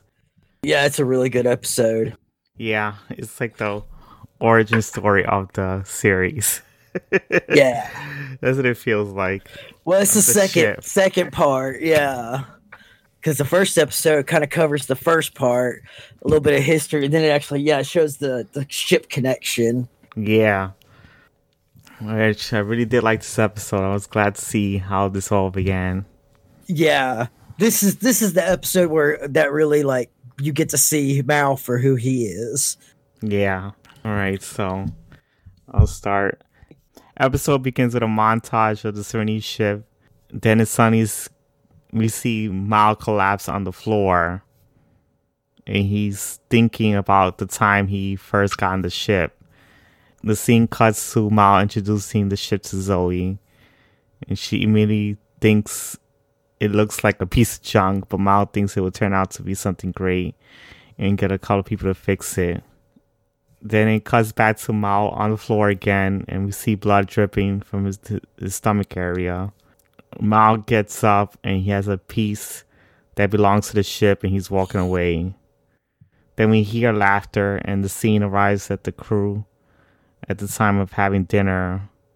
Wash comes in late, but then he discusses the times of Shepard being a preacher, Simon being a doctor, and Jane was hoping for Nara to talk about her companion stories, but she refuses. Mal mentions that there was some kissing, and suddenly Kaylee brings a cake. And then they're celebrating Simon's birthday. He's wondering how they knew, and River and Mal mentions they knew from the cycles of the moon. And as they talk some more, a light begins to flash. Kaylee decides to go check on it. And as she's walking towards the door, Fire comes running towards her, and Zoe jumps in front of her, and River starts screaming fire. Mal tries to close the doors before the fire comes in. Zoe is knocked out, and Simon wants to get his medical supplies, but Kaylee says there's fire, and Jane says all the doors are sealed tight, and Mal eventually gets all the fires out of the ship. Yeah, basically, the way they found out about Simon's birthday was the fact of a new wanted message came up. And, over the, they call it the wave, which is like transmissions for them. Yeah. And so they basically like kind of made him like this protein cake thing. Oh, I was wondering what the hell that was. It was like... Yeah. It did not look good. Yeah. There's a throwaway line in there that's basically like, it's basically the same thing we made for dinner, but I tried to make the frosting as chocolatey tasting as possible. Oh, God. I don't think that cake was tasteful to eat, huh? Oh, God. If you live on rations like that all the time, day in, day out, it tastes wonderful. Oh, God. Shitty freeze-dried rations will make anything taste wonderful. Yeah, oh God. Just about anything. Protein cake. Yeah, a lot of those like meals that are done like that, like for NASA and whatnot, they're mostly just like kind of I mean, some of them are the actual thing, but they have to like put extra protein and vitamins in there so that because like the way they freeze dry them or like dehydrate them or whatever, it takes away a lot of nutrients. So, like I imagine in that kind of long space journey situation, there's pretty much like protein powders and stuff you would add to your food. Yeah. So I imagine that's kind of like my take on what it actually kind of is, because I mean, you got like your canned stuff and whatever, but despite what people think, canned stuff does not last as long as you would think. Botulism is a thing. So like, yeah, and then how River starts going fire, because they had a candle on there, and River's like fire, and Simon's like, because they like get a little hiccup and the lights go out for the second. Yeah. And then River's like, fire. And Simon's like, oh, right. And the lights kind of flicker back on in between this whole thing. Yeah. And so he goes to blow out the candle and the whole ship just. Yeah, it was like, that fire was like really humongous. Like how I would imagine it looked like they had like some kind of, I don't know, man, some kind of flamethrower fuel explosion. It was like it had to be like a fuel explosion of like a sudden, just like how fuel injectors work in cars. Yeah. They like spray fuel in and then it gets the engine going and it lights it. And that's what causes the combustion. So I imagine it was something of that effect, except the fuel is a lot stronger. Yeah. And then in a higher oxygen environment, oxygen will ignite. It's like in OR rooms, in operating rooms, you can't have sparks in there because they put the room at a higher oxygen level than normal, and it can cause an actual ignition. So like having sparks in OR rooms, I imagine a ship's environment, because you'd want a higher oxygen level to be able to kind of balance out everything else. But yeah, and then it's like everything fills with fire and they have to shut everything out. Now, the way they got rid of the fire I thought was pretty smart, but kind of pretty smart on the fact of how they had to react, but dumb when you consider like, fire burns through oxygen. So like, they opened the bay doors and it just kind of like, and they're kind of dated, but the effects they used for that it being it was being a TV show, it's a good effect. They just didn't like paste it right. Oh, because I remember they opened the space the door to the like the exit door. Yeah, the dock bay. Yeah, and then it's cool because like the dock bay is actually in the front of the ship. So like they show you outside the hole in the cockpit. They show you outside where the hold would be, and you just see fire. Just, yeah, that would be wicked crazy to see. Yeah, and so they like dodge out of the way. And I kind of like how they cut into because you see in the beginning of the episode, you see Mal, like all busted up. Yeah, and it like cuts into the scene to where they were having dinner, and it's a nice way they cut into that. Oh yeah, like this is just a perfect guidebook on how to tell a story, especially how Joss Whedon tells a story. Like these are what he's good at. Yeah, these are the kind of stories he really knows how to tell really, really well. Yeah, so it's a nice like this episode had a lot of nice cut in scenes, like kind of in and out to like the past and the present time. Yeah, this is a piece together kind of episode, which I love. I love when as long as they do them right. Yeah. As long as because if they do them wrong, then like there's a show we were watching it recently. Oh, it was Witcher, actually, the new Witcher show. Oh yeah.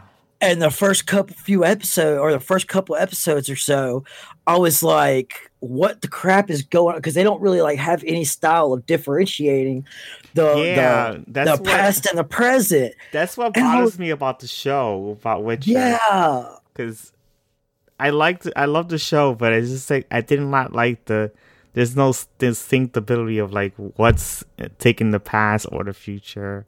Right, and that irks me. Like that irked me so. Oh my god, her fucking phone. That irked me so bad too, because like I actually stopped watching it, and my wife kept watching it, and she was like, "You got to just stick with it until like the third or so episode." And she was like, I don't blame you. If you stick with it, it's worth it. If you just stick with it, because she'll sit there and like watch, if something's like that and she likes it, she'll watch it ahead. She'll be like, all right, yeah, you'll be interested in it. You just need to stick with it. So I will. And I did. And I'm glad I did. It's a really good show. Yeah. And once you get more character development, it's it's easier to tell. And I played some of the games too. And I was having trouble telling what was going on between past and present. Yeah. And I'm like, this is God, what are y'all thinking? But yeah, they actually he could really differentiate. Like you could tell what parts what. It's not all confusing like a lot of people end up accidentally doing. Yeah. Unless you do it unless you have a way to do it for a purpose. Like the movie Memento, it actually plays in sections from the end back to the beginning. But like something like that was done well. But yeah, he's really good at that storytelling, which he's good at storytelling anyway. Joss Whedon is. Yeah. So, but yeah, okay. So the doors blow open, or not the door blows up. Blah. The fire escapes.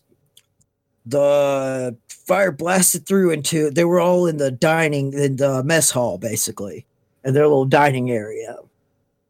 And yeah, Zoe gets knocked back. Yeah, she did. Yeah, I remember. I did describe that. Yeah. She put Zoe. Oh man, I swear I had him on once. I just forgot where I put it. She had pushed Kaylee out of the way. Yeah, that was very brave of her just to get Kaylee out of the way. Well, yeah, Kaylee's not exactly like the warrior type. So yeah, kind of gotta. Yeah, because I noticed Kaylee just like froze there, like when she saw the fire, like she couldn't move, and like Zoe had to move for her. Oh yeah, I mean that's a real thing, man. Freeze up can be a real hazard you have to worry about in those kinds of situations. Yeah, freeze up's one of the biggest causes of like injuries in emergency situations or bad things happening. Is freeze up, man. It'll get you where you don't come back. Yeah. But yeah, so the whole ship goes on lockdown. And Doc can't get to med supplies. They're pretty much cut down to where the mess hall is. And then there's that corridor right there where they can get into like the cockpit. Yeah. And until they get the fire out. Yeah, they're pretty much just like stranded out right in that little area. I actually know the entire layout of the ship by memory, which is terrible, but well. I don't think that's terrible. That's some geek out stuff. Like I remember some of the schematics to like Star Wars ships and stuff. Wow. So yeah. I've always been a big sci-fi guy. It makes you wonder, like, if they had a Lego piece of, Serenity, you'll probably figure it out pretty quick. Oh yeah, like it's.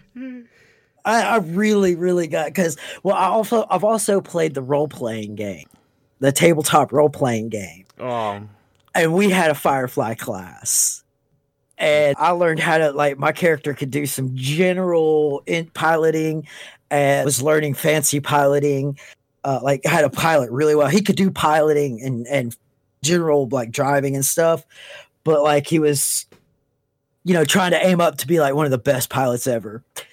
And he was a general hustler, kind of like the Han Solo kind of type. Yeah. And with some extra little skills. Yeah, so we had a Firefly class. So I kind of had to learn the ship so I could be the engineer for the ship. Okay, that's interesting. Yeah, it was actually a really fun game. I need to get back into it again. It's just hard to find people. I don't know how to run it.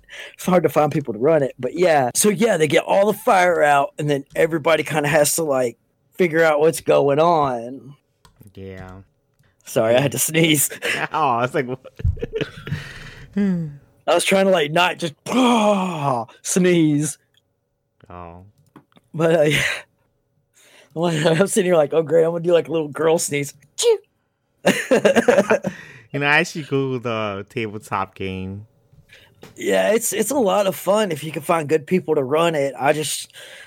Wow, it's a lot of cards and stuff. It's just like, I mean, like a lot of the stuff I played was like, I mean, I played Magic the Gathering, but I played D&D, tabletop. I played Mech Warriors a little bit. I played a little Warhammer. The core game, which was what the Serenity, the Firefly game was built under, and HeroClix and Marvel role-playing game. So that's over a long period of gaming. I played a lot of different ones. I've always wanted to play, but like I'll play pretty much. I'll try any kind as long as somebody's like, I got someone to run it. Yeah, it's pretty cool because like you get to do these whole adventures like the show, these whole like storylines like the show. It's pretty cool. If you like the show, you'll love the game. Okay. It's under core systems. So for anybody listening who might be interested in playing that after watching the show and hearing about the show. Oh. So all right, yeah. So we got Zoe in like emergency critical condition. Yeah. She's not moving, not getting up, not doing anything.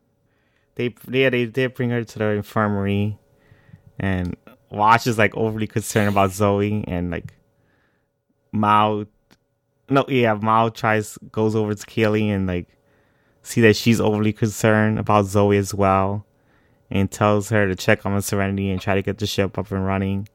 And Mao tries to go over to Wash to get the ship fixed, but he refuses because Zoe's hurt. Yeah. Yeah. The conversation was crazy. Yeah, because he was trying to be. I know what Mao was trying to do is that he was trying to be a realist. It's like he needed to, even though it's kind of, it may have sound asshole-ish, but he wanted him to take the care of the ship because if the ship isn't taken care of, they're all gonna die. So. Well, and it's not just that. Also, if he's just sitting there, just worrying about her, that's going to rack him to death. But if you put someone's mind to work like that, and they're in that kind of condition, if you could get them to put their mind to work, then, they won't be in the way. Yeah. And, I mean, honestly, in a situation like that, in a medical situation like that, it's why like doctors and them kick patient's family and stuff out of the room if there's an emergency. They're going to be in the way. It's hard for them not to get in the way because they're concerned. They care. So, and like basically they find out that that the ship's not running. All life supports are down, even backup life support. The piece that had broken off was irreplaceable. Like they didn't have the stuff to be able to replace it. And not only that, earlier they had talked about that they were taking a path kind of out of the way. So they were like, just like how we have shipping lanes on our planet, they have like generalized busy shipping lanes in their solar system that they inhabit for space travel. So they kind of go out and around away from like the generalized shipping lanes to avoid alliance because, carrying two fugitives. So like they're pretty much out in the middle of nowhere taking back roads and they have no life support, can't get to crawling, can't even like get the ship to budge. It's dead in the water. Yeah.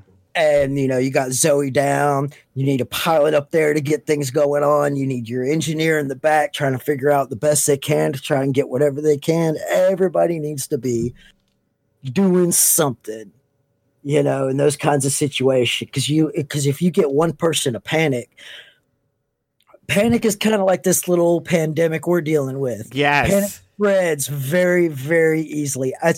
Hey, I tell you what, you want to see how panic spreads? Hey, go get me a roll of toilet paper from the store. And that's there you go. I mean, panic can spread easily. And in that kind of environment, if you get people panicking and people not being able to do their jobs because they're too distracted by something else, then that one person not doing their job can cause any number of cascade effects and nobody could get out alive. Yeah. So, I mean, their situation's quite dire, so every hand has to be on deck. Yeah. That's the only way you make it out of something like that alive. That's the only way. Yeah. And they did like the transition scene to the. It did show Mao walking and like he's injured and stuff.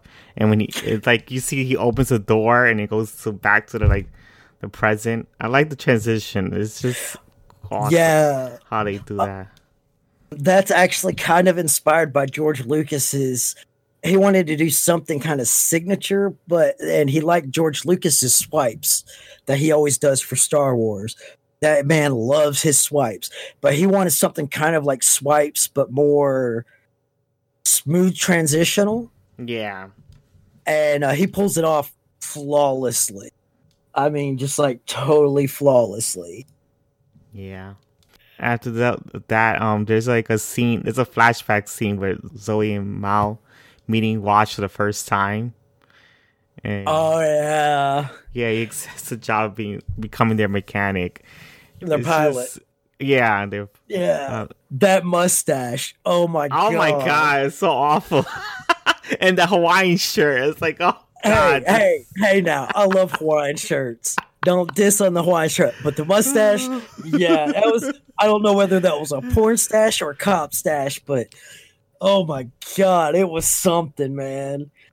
That dude he does not need a caterpillar on his upper lip.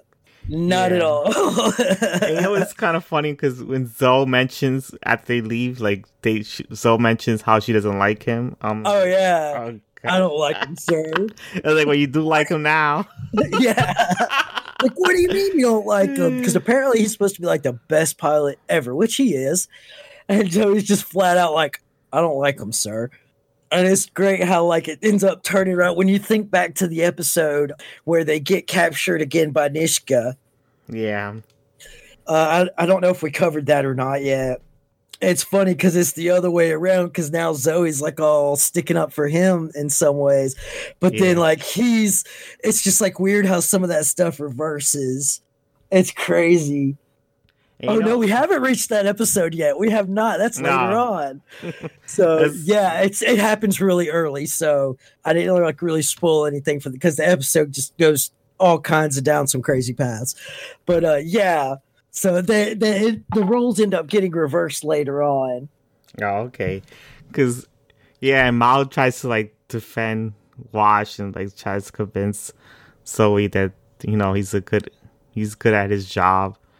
Yeah, it's just like she just flat out for no real stateable reason. I don't like him, and it's like, man, that's gonna change. But I mean, you spend a lot of time on a enclosed space with somebody, it can like friendships and situations can change, and so I think that was a good little addition to their little past. Yeah. And then it goes right back to the present time where Simon says he needs help asks his mom to get the adrenaline needle. And he gives it to him. He puts it on Zoe. And the scene comes back to Mao getting the adrenaline for himself in the infirmary. Yeah, he's pretty much like, you could tell he's bleeding out. Yeah. That scene is actually pretty accurate. And the thing about adrenaline needles most people don't know is you actually have this barrier in your chest. Yeah. And you inject it into your heart, but you can't go too deep. But you do have this membrane wall between your muscles and your chest cavity. And you have to be careful for ribs. So you really actually do have to like spike it. You can't just like... You have to spike it because if you don't, it won't go through that wall. Yeah, and that membrane wall is really thick because it protects your organs, and that's what your rib cage is for too. And you're wanting to try and like put a needle, through that and aim at your heart and not go too deep. It's a pretty tough needle point, so to say. It's a hard shot to make, especially on yourself. So like that's insane. And then like then as it goes through your body, like some people will seize up a little bit because I mean like basically your body is just getting flooded with serotonin, dopamine, and adrenaline. So like you're basically just like completely initiating the fight or flight mode. Yeah. And you're wanting to put your body into fight mode. because it's starting to die. Mm-hmm. So like, and so they portrayed that really, really well. And yeah, that would hurt as bad as it looks. Yeah, I'm pretty sure it would. check Pulp Fiction. They did it pretty well too. Yeah, I remember Pulp Fiction. Yeah, where bam. It's like, whoa, God, no. I couldn't imagine that. How bad that would hurt. Yeah. Then the scene goes back to Kelly and Mao talking about what's wrong with the ship. Right. Kelly mentions that the coils are damaged, and she and Jane mentions how they're running out of oxygen and they only have a few hours on the ship. And then after the break, Inara asks Simon how Zoe is, and he said that she's fine now, but she will outlive us all because she's using less oxygen. Yeah, that's pretty that was pretty dark. It's like she doesn't know it, but if she keeps up like this, she'll outlive us. So she's basically like a stable, but still in critical condition. Yeah. Like basically it was looking like she probably had some internal trauma and a brain injury. A possible like concussion or something. Yeah. So yeah, in a situation like that, swelling in the brain could be really, really deadly. So yeah, that was a dark moment. I was like, wow. And then they had the conversation about asphyxiation. Yeah. They had that was another little dark moment. Yeah. And Inara mentions how she loved this place as when she first saw it. Which you do see why she fell in love with it later on. Yeah, she mentions about how she loves the ship. Yeah. And then Simon goes dark again. Serenity always has kind of a funereal sound about it. I was like, oh my God, dude. Man, play some Bullet for My Valentine or something. Jeez. Could you be more emo right now? Well, that's Simon. He's always emo. I know he is, though. Nothing wrong with being emo, but I mean, but like, you know, as a person of medicine, he's kind of like, you got to kind of have a dark sense of humor for that kind of job. You really, really do. Or something like that can swallow you up alive if you don't have a dark sense of humor. Yeah. And then he starts going into how death by asphyxiation works. And yeah, Nora had none of that. She shut that down quick. She's like, I do not need a clinical description. He's like, oh, sorry. Oh, yeah.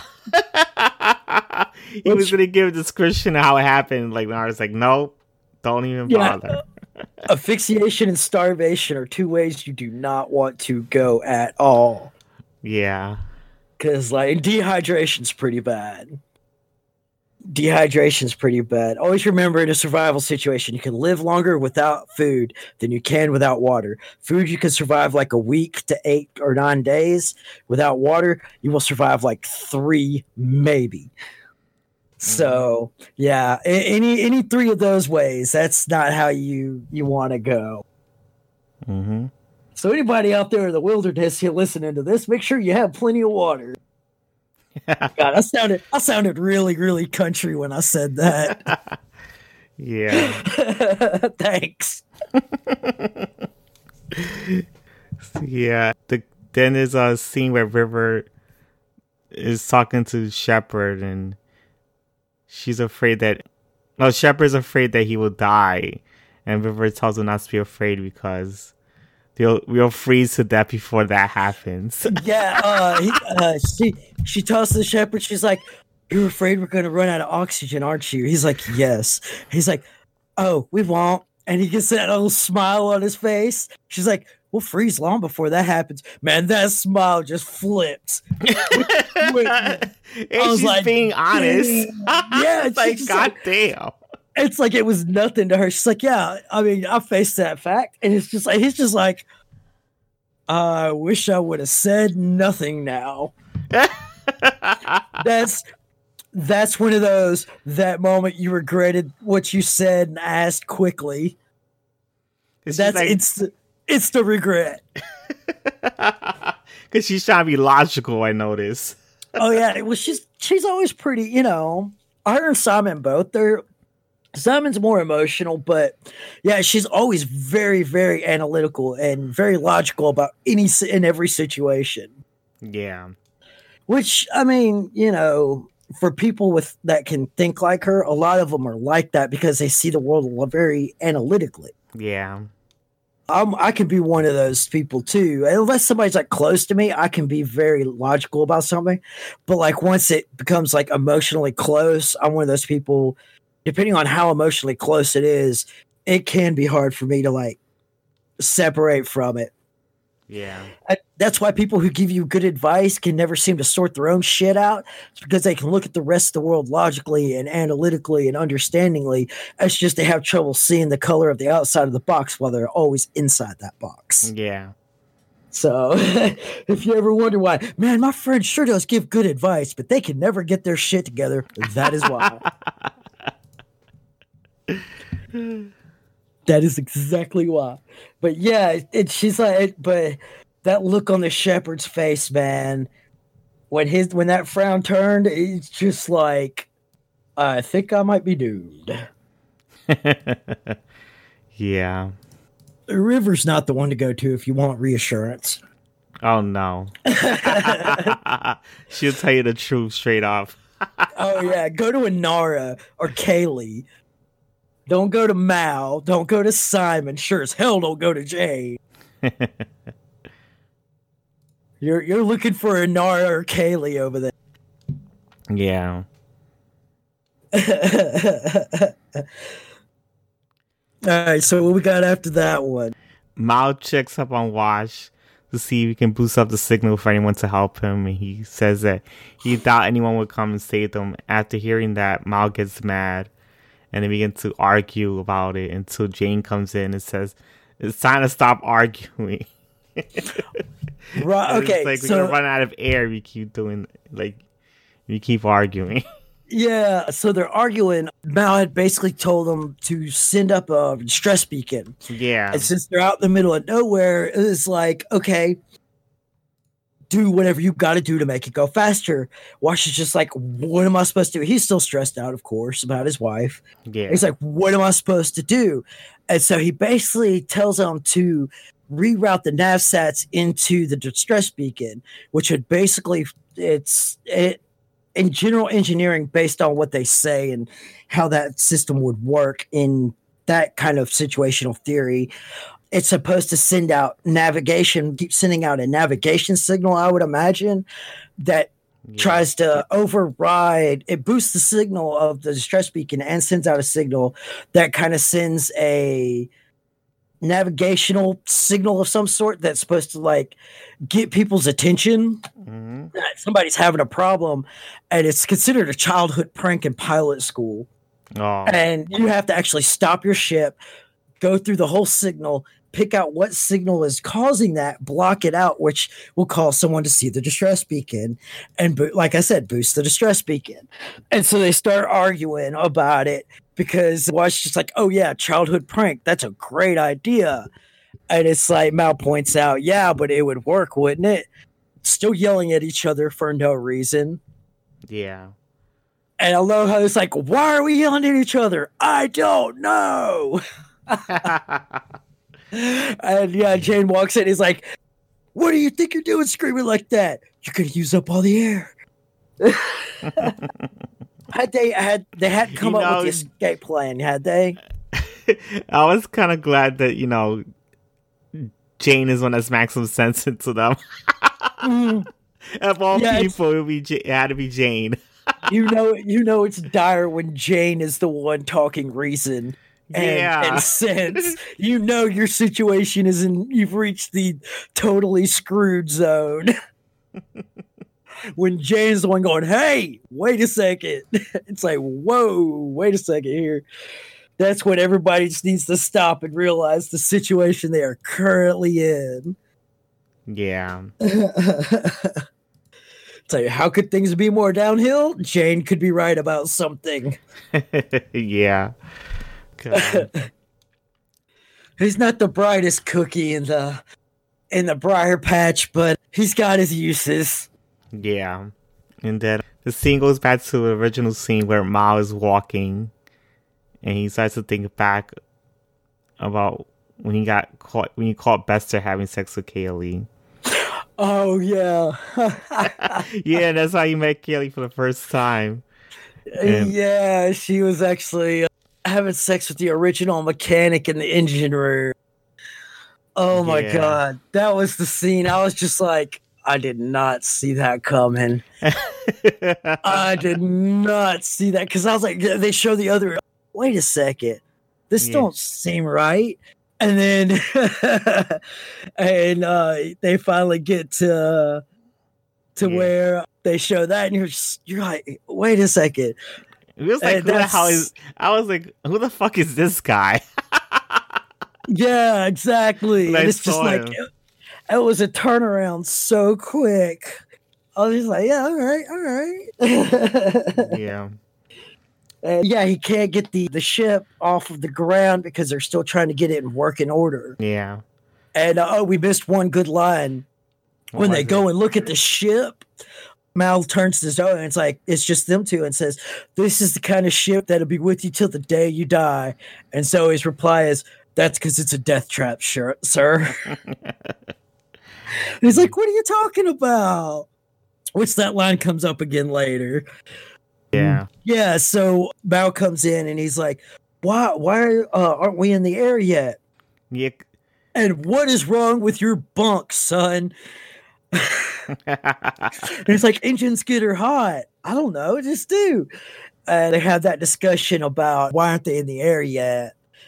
And he's basically like, no can do, Cap. And he said the gravity boost is shot. And gravity boost shot. And Kelly says, no, it is not. Yeah, it was basically, I guess, what for the equivalency of it is what we would call a. You said red couple. The red couple is bad. From what it looks like, it seems like it's something like a carburetor in a car. Yeah. The way she talks about how it gets gunked up and stuff and you can just bypass it, I'm imagining it's probably some kind of fuel filter or something like that, or some kind of carburetor or something like that. And yeah, basically she just like takes it out, hooks the line direct in, and boom, there you go. Engine starts up. Yeah, it was interesting how she got it to work. And it's just like, have you ever been up on one? Nope, never even been in one. Have you ever been up in one? It's like, never even been in one. And it's just like, I know how to do it. Yeah, because she said that her dad was a farmer. Yeah. But they hadn't really been getting good crop yields and stuff. They've been kind of low on business. Yeah. And I love how he's like, well, you want? It's like, are you serious? And dude's reply, I don't see why you need two mechanics. Is like, I really don't. Yeah. And Benson had the shock look in his face, like, oh shit, he's talking about me. At that second he realized, it's just like, I'm out of a job. What the hell? Some chick who's a farmer girl. Hold on, what does Mal call her? I believe it was called a prairie harpy. Yeah. And and she just comes, fixes the ship, and takes his job. Like, well, so much for the quick lay, huh? Looks like you got screwed in more ways than one. That was funny. But yeah, it really shows off how just good she is at what she does. Mm-hmm. Yeah, I really like that dude, his face, but I do like that tattoo he had under his eye. I would never get it myself, but I do like it. I thought it was pretty cool. Yeah, it's on his eye. Under his eye, it was just like a few little stripes connected up. Oh, yeah, it was just like that. Yeah, it's just like this neat little blue tattoo thing. I thought it looked all right. It looked cool on him, as for a video game character or something like that. I'd put that on him. Oh, I see it now. Yeah. Because I do stuff like that on my online RPG characters and stuff. I put face stuff on there, blue face striping and stuff. Because that's what the Celtics and Gaelics did. They used blue face paint and green face paint and stuff. Yeah. When they went to battle. But so I do it on a lot of my characters. So I thought that was pretty cool. Yeah. The scene cuts to the present time with Kaylee and and Mal talking about the ship being broken, and Kelly says the catalyzer's broken, and there's no way to fix it. But Mal tells her to fix it any way she can. And yeah. Some things get broken, you just can't fix. I liked his part. It's like an itty bitty part. Seems like nothing. It's like, yeah, pretty important though. Even though I noticed Mal was being stubborn because it was broken, it just didn't look like it could be fixed.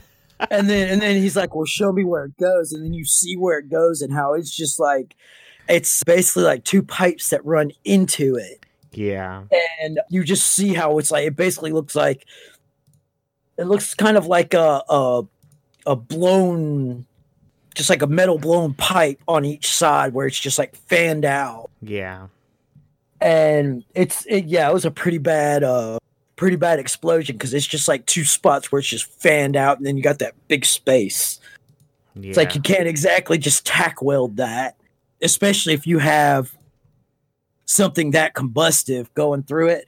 There's no way, man. You try and tack weld that, first thing that's going to happen is you're going to end up in the same situation right over again. So yeah, and then you see it goes back to the scene where in the future, I know that scene's I keep forgetting that scene's the future, where so Mal is trying to put the catalyzer back on, to the fan, and eventually falls on the floor.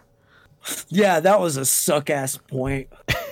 That's one of those. When that happens, you're just like, great, because you see, he's hurting really bad. Yeah, and the look on his face when he drops it, that I cannot believe I just did that. How stupid. Yeah, because I think he realized it was broken. There was no way to fix it. Yeah. It's, oh, man. Like the amount of screw they just end up in 1 second. And just like how all their entire system, it shows you how frail life can be, especially out there in space, man. Space, you think things like, mountain ranges and mountaintop climbing and wilderness hiking is dangerous. Man, out there in space, if you're out there by yourself, no one else around, like, you got to think about the people like over an International Space Station and stuff. If certain things go wrong, we can't go rescue them. You know how long it'd take to mount a rescue out there? Yeah. I mean, like, space is so unforgiving. I mean, wilderness is too, don't get me wrong. But in the wilderness, you would have a greater chance than the amount of space that's out there. Even in one solar system like that, people taking like the long ways round and stuff, you get screwed out in the wrong place, man. You can be just totally screwed. Yeah. And that was kind of their situation, man. They were really screwed. Yeah. After the break, Miles talks to the crew and tells them that he has 2 shuttles for the crew to be on. He tells the crew that he will stay behind while the other split into crews going to the 2 remaining shuttles. Then Watch said he will send another beacon to see if they will come to help Mal again. And everyone gets prepared to go to the shuttles. But Nara runs to Mal, being overly concerned and feel like he doesn't have to die with the ship. Yeah, I like how she says it too. It's like, this isn't Earth that was. The captain doesn't have to go down with the ship. Yeah. And it's like, well, it may not be old Earth that was, which would be Earth here now. It may not be old Earth that was, but it's kind of, it is kind of an important thing that, and the way he puts it is right. It's like, yeah, but if somebody answers the beacon, somebody does have to be there. Because, I mean, like, you're a captain of a ship like that, man. That's your life. That's your home. That's your life. That's the people who in your crew. That's their home, their life. Yeah. So, yeah, and he's in his rational way of putting it was, which if somebody answers the beacon, and so they do 2 to a shuttle, or 3 to a shuttle, whatever it was. Inara and Jane. Yeah, I forgot who goes and in River or something with one or something like that. And then of course Simon, Zoe, and Wash in the other one. And anyway, and basically don't let Jane take control. You're paid up to the end of the month. That's your ship. I may have to owe you on the deposit. Yeah, it was funny because it's funny how Wash decides that I'm gonna try to send another big beacon signal. Because oh no, that was the callback button. That was the callback button. It's funny because he thought it was stupid earlier and he decided to just. Well, no, this was something different. This was because he starts heading towards the cockpit and Mal's like, "Well, shuttles are that way," and so he wants to do a callback beacon so that if something happens, Mal can press it and then it'll call the shuttles back. Oh yeah, that's what that was for. Yeah, so that he was saying, if your miracle comes, you can get everybody back to the ship. Mm-hmm. Yeah. I've seen this stuff way too much, but I'm okay with that. Well, it's also me rewatching it with people getting them into it. Yeah. So, because I'll be like, yeah, watch this with me. I think you'll really like it. So I'll sit and we'll just sit and binge watch it over a night or two. And so that's one of the reasons I've seen it so much, because it's such a good show that it's one I like to share with people. Yeah. So, especially if I'm trying to get them into sci-fi, this is a really good segue show, because it sounds so dumb when you explain it to somebody. Well, what is it? Well, it's a spaghetti western kind of in space with bandits, and they go, "Well, that sounds really stupid, but it's really good." And they go, "No, it isn't. Tell you what, watch it with me." Give me 3 episodes. If you watch it and you don't like it, we don't have to watch it anymore. Come the end of the 2nd or 3rd episode, they go, "How much more is there?" and then you say, "Well, yeah, I mean, sci-fi is good like this," and then that's a really good segue to get people into sci-fi, because it's something that they think they totally would hate and sounds so dumb, but then whenever they watch it, they go, "Well, maybe this sci-fi stuff's not so bad." Yeah. But yeah, so yeah, he puts in the callback button and everybody starts getting ready to go to their ships. They lock everything up. I kind of knew that Inara was going to be concerned about Mal because, she has a crush on him and she doesn't want to admit. Oh yeah, they both have that. They have that unspoken, "I'm dying for you, but I could never admit it." They're both just too stubborn and just proud to admit to what they really want and how they actually feel. So everybody's had that. Even in this moment of life and death, they still won't admit it. It's like, Jesus. and they have so many opportunities where they get so close, and every time you're just like, come on. Oh man, really? Because they're just so stubborn. Just super stubborn, and then they just fall back on messing with each other, and then just finally one of them getting angry. Yeah. Fine, and throw up their hands and turn around, walk the other direction. Yeah, and after this scene, we get a flashback scene with when Mal and Inara meets for the first time. And she talks about how she wants to rent the place, but she has to have piracy. No one's allowed in her room until she says so. Yeah. She also wants no one in the ship that should have anyone from the ship to have service, right, or disturb her clients. Right. It's whenever she has clients, she's pretty much she has full autonomy. Basically, her shuttle is its own private shuttle area that is hers and only hers, and her clients. And and even you're gonna give me it at a less price too. Yeah, she wanted a discount. And he's like, "Wow, that's a lot of caveats and addendums." And the funny thing is because she feels that he wants her. Well, it's that, and then she already realizes what they do, and it's "Oh yeah, you're gonna take me, not the farmer or prospector and his wife, because I can get you access to places where otherwise you wouldn't be able to." Yeah, basically, totally on to the fact of what they actually do, because they were trying to kind of hide under the radar. They're trying to hide. Mm-hmm. It's just a generalized cargo. Yeah, and then Mal, after she said that she wants respect, and then Mal says a couple of things, and then he decides to agree with her to stay. It's just so funny. She wanted so many things, and it's just like the funny thing is that rule is kind of disrespected now because Mal just walks into a room whenever he feels like it. Yeah, it's funny. It's like all these, like a lot of these little restrictions that are put up right there, except for like, not servicing the crew and a lot of the private stuff and all that. Like a lot of them just get like, and the term he uses to define her by, which she says he will never do again. He agrees, and then of course does it again. Yeah, I think he called her a whore or something like that. That is it. And no, pretty much all that stuff just like goes right out the window in no time.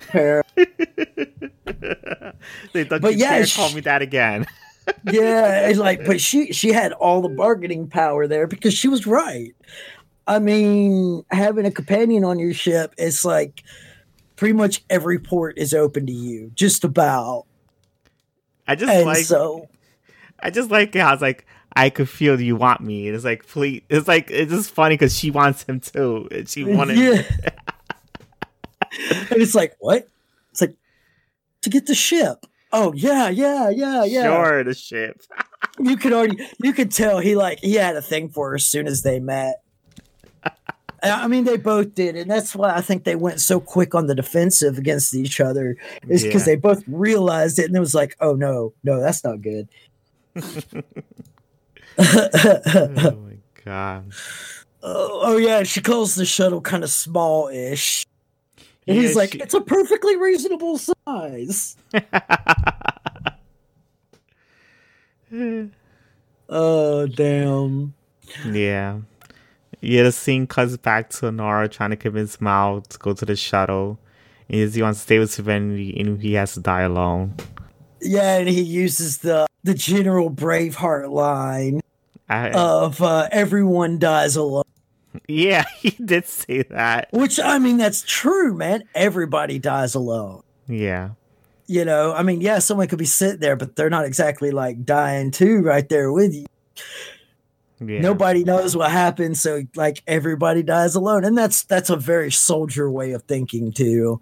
Yeah, and that's also part of the whole "put on your brave face" type thing. Because make no mistake, that whole time Mal's scared. Yeah, of course he is. He just doesn't like to admit that he's scared. Well, he can't. I mean, you have to be real careful in in a leadership situation. Because as soon as the leadership falls, well, that's when everything starts cascading. So, but yeah, like, he's, of course, just like both of them, they're being stubborn. But I get his point, too, because, you don't want to leave your livelihood. Yeah, and the ship is his baby. Oh, yeah. I mean, someone like him, he feels like he got away from, not all the stuff, but he was able to get away to somewhere where he was happy and able to be himself and be who he wants to be. And you don't want to leave that behind. Yeah. That's rough. So, yeah. And what was the next part? The scene cuts to Mal and Wash talking, and Wash telling him to press the button, the signal. The two shuttles come help him if he ever needs it. Right. And then, he was telling him what button to press. That's what it was. Yeah, telling him if your miracle comes.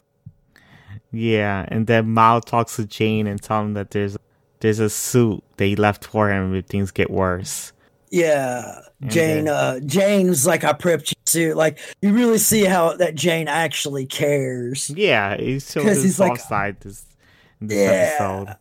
Because he's like, I prepped you a suit. It's sitting there in case it gets to that point where, the oxygen's gone and starts sealing off all the different bulkheads.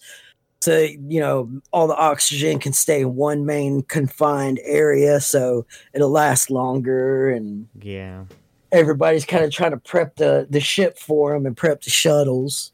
Mm-hmm.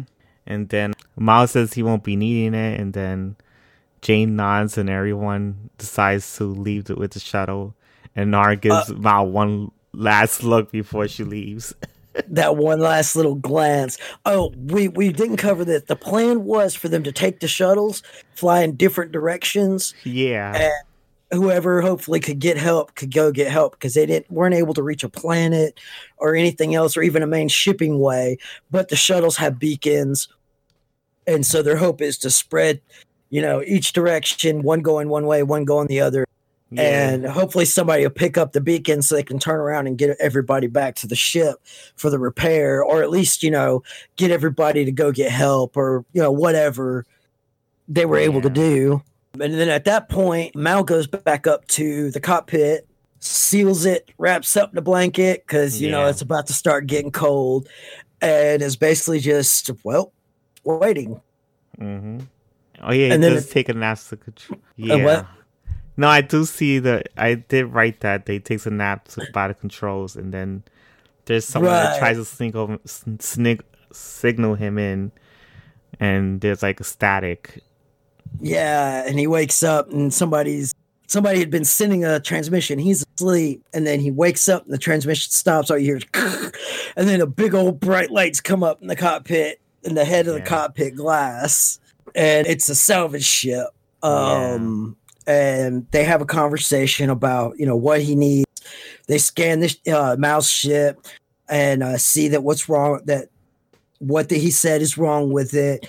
They go look for a part, and then they agree no weapons. And, he'll help them. The salvage people will help him with the part. Yeah. That they have the part, and they agree no weapons and all that stuff. And so everything is agreed. So Mal lets him in. Oh yeah, which is it was a bad idea. It turns out to be a bad idea because they all like their arm, and Mal's basically like, look, I just need the part. You just look around. Everything we have of values here on the deck. Take whatever you think is fair, and then just go. And like Mal was pretty much saying, look, I need the part to survive. All this stuff I don't care about as long as I can get my ship, get my people back. Which he didn't say anything about the people. He just said basically he was alone, but that's his, which that was his train of thinking, just get the part, get the ship going, get my people back. We can figure the rest out. And the guy's like, well, we already decided what we wanted. Yeah. And this is where you find out what was wrong with Mal when the show began. And it turns out that the guy shot him. When they found out, his guys went out, checked the ship, came back, no one else on the ship. And then the lead salvage guy shot him.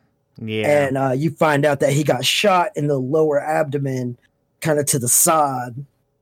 And that's where all the blood was coming from. Yeah. And then like this whole part comes out, that basically they were wanting to take and salvage the ship and take whatever he had. It was interesting that when Mal gets up and he like gets the gun pointed at them and tells them to leave the ship. And gives them the part. I didn't see that. I didn't expect that to happen, to be honest. Oh yeah, in a situation like that, you always have weapons stashed. Always. If you're in that kind of line of work, always have weapons stashed. And it was clever where he had it too, because he had it right there on that. It was basically like a large type pallet of something, and it's like underneath right there. And whenever he hit the ground from the shot, he just kind of grabs it and he's like, hey, and he just kind of gets the drop on him.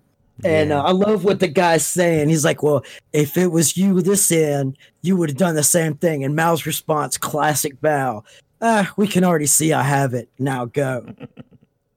And then that's when he gets the part, starts going towards the engine room. He falls. And then you're right there back at the beginning of the episode. Yeah.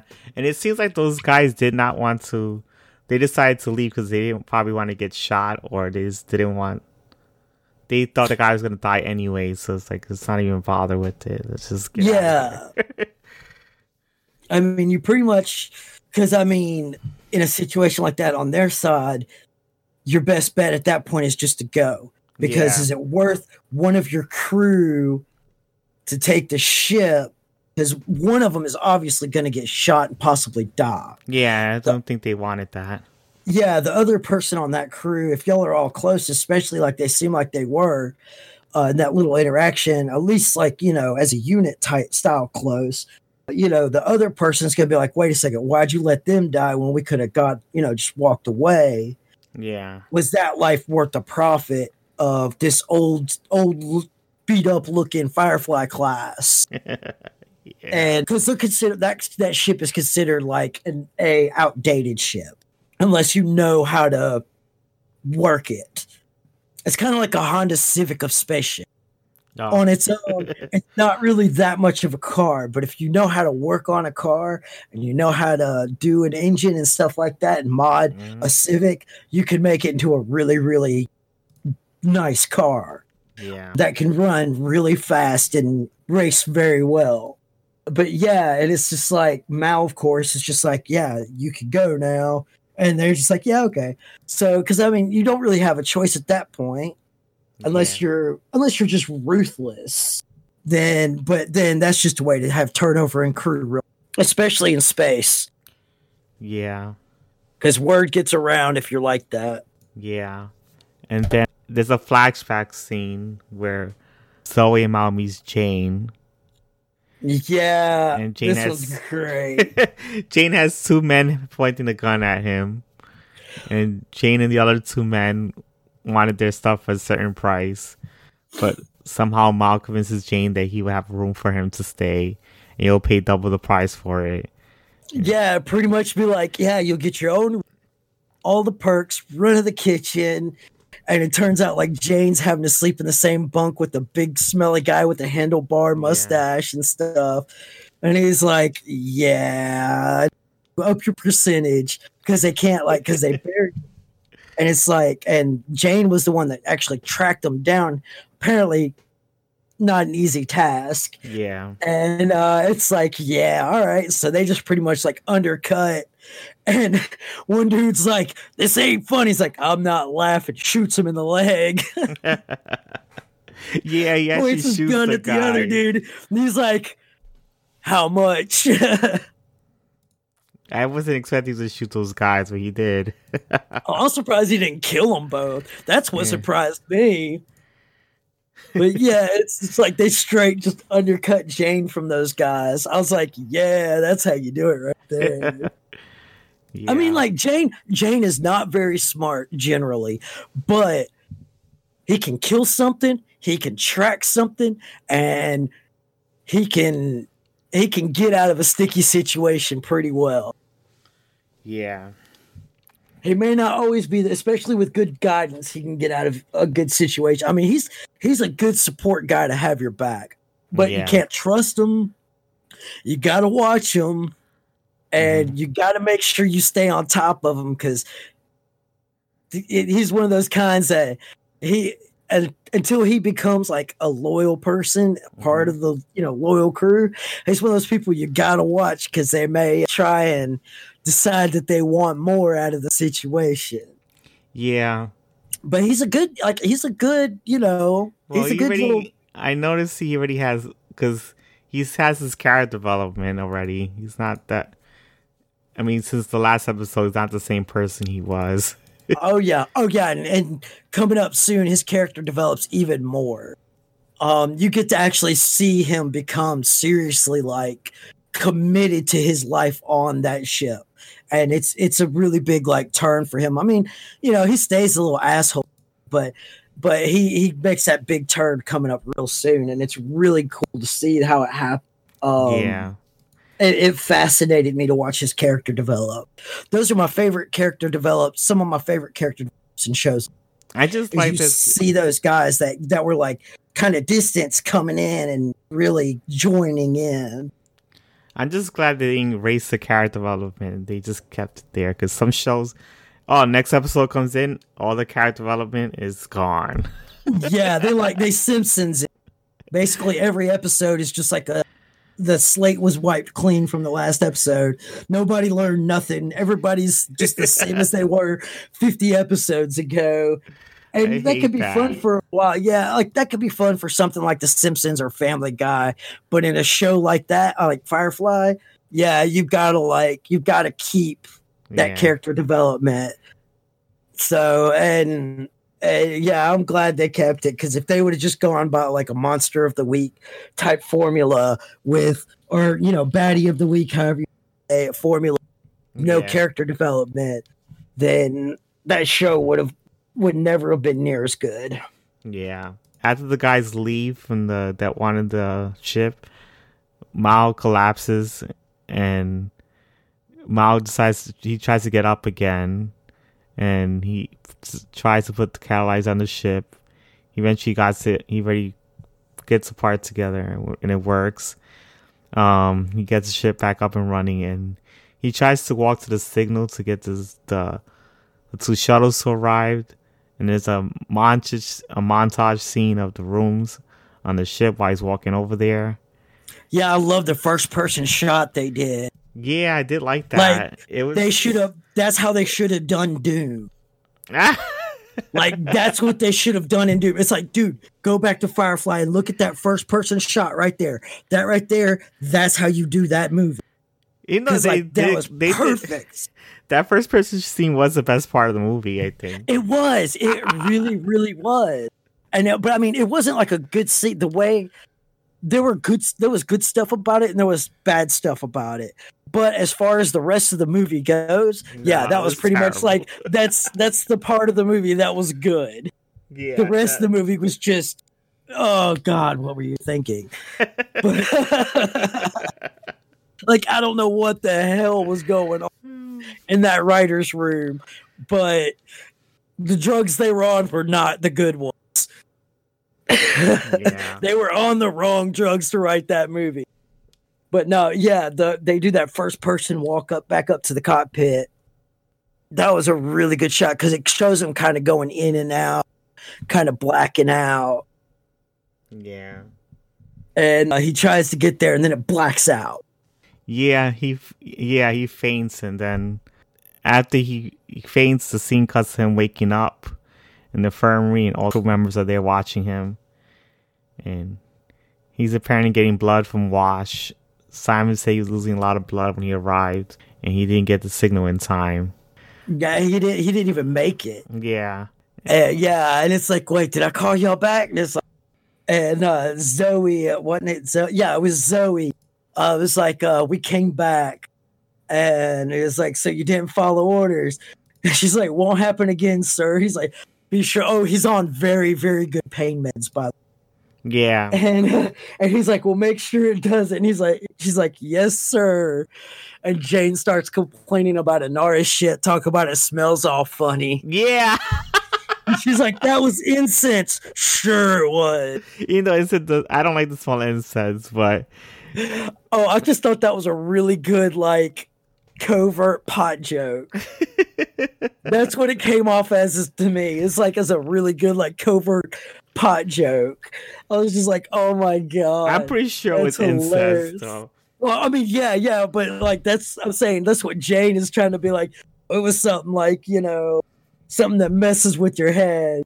And it just seemed like the writer who came up with that, like, as whoever came up to put that, whether it was Joss Whedon or somebody in a writer's room, whoever put that in, I thought that was a pretty good, like, sublingual pot joke. Yeah. Because, But Jane is kind of an idiot. He is. Oh, yeah, no doubt. And they have that little argument. And Simon's just kind of like, all right, let's let him get asleep. And I like this part because Mal's like, hey, wait, y'all gonna be here when I get back up? Yeah. And they're all like, yeah. And he's like, good. And then he just knocks out. And you're like, okay, cool. Yeah, because I think he was thinking that this wasn't real. That was like a dream. And he was hoping for it not to be a dream. Oh, yeah. Well, I mean, you could tell he loves his crew. Yeah. You could tell. I mean, even when he's like doing everything wrong, so to say, he's still always trying to look out for them. Like, he really does. You could tell he loves what he does. He loves his crew, and he just loves that life, like just being with them and just kind of, even though they're like barely making it and everything, still, like, even some of the best times in my life have been when I've had some of the biggest trouble, like money troubles and things like that. Like, you know, it's not necessarily about what you have, it's about what you understand. And he really lives it. At least that's my take. But yeah, and then it gets to the actual flashback buying a ship. And this is where you hear the line, sales guy, this type of ship will be with you till the day you die. Yeah. And they do the little pan out shot, and you see the large rocket ship, and the salesman's actually talking about that big ship. And as Mal turns around, he sees Serenity just sitting out there, an old tossed aside piece of junk. Yeah. That he just falls in love with. Yeah, he says, I want that one. He's like, are you sure? It's like, yes. Are you sure, son? This is a great ship. And it's like, no, that one. And because at the beginning, he's like, I already got a name all picked out. Yeah. And it's the name for the battle that you see. The place was called Serenity Valley. Yeah. That battle you see in the first episode in the opening is that battle where the Browncoats fighting for independence.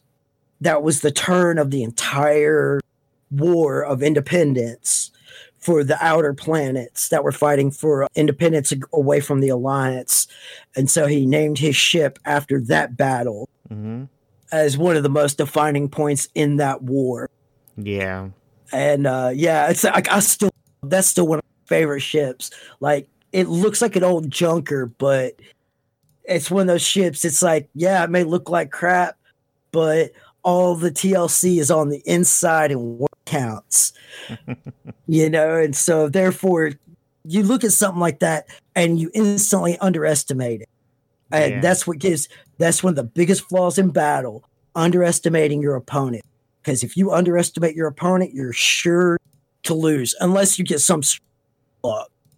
Underestimating your opponent can be the quickest way to lose any kind of conflict, battle, whatever. And if you go in with them underestimating you, you already have the instant advantage.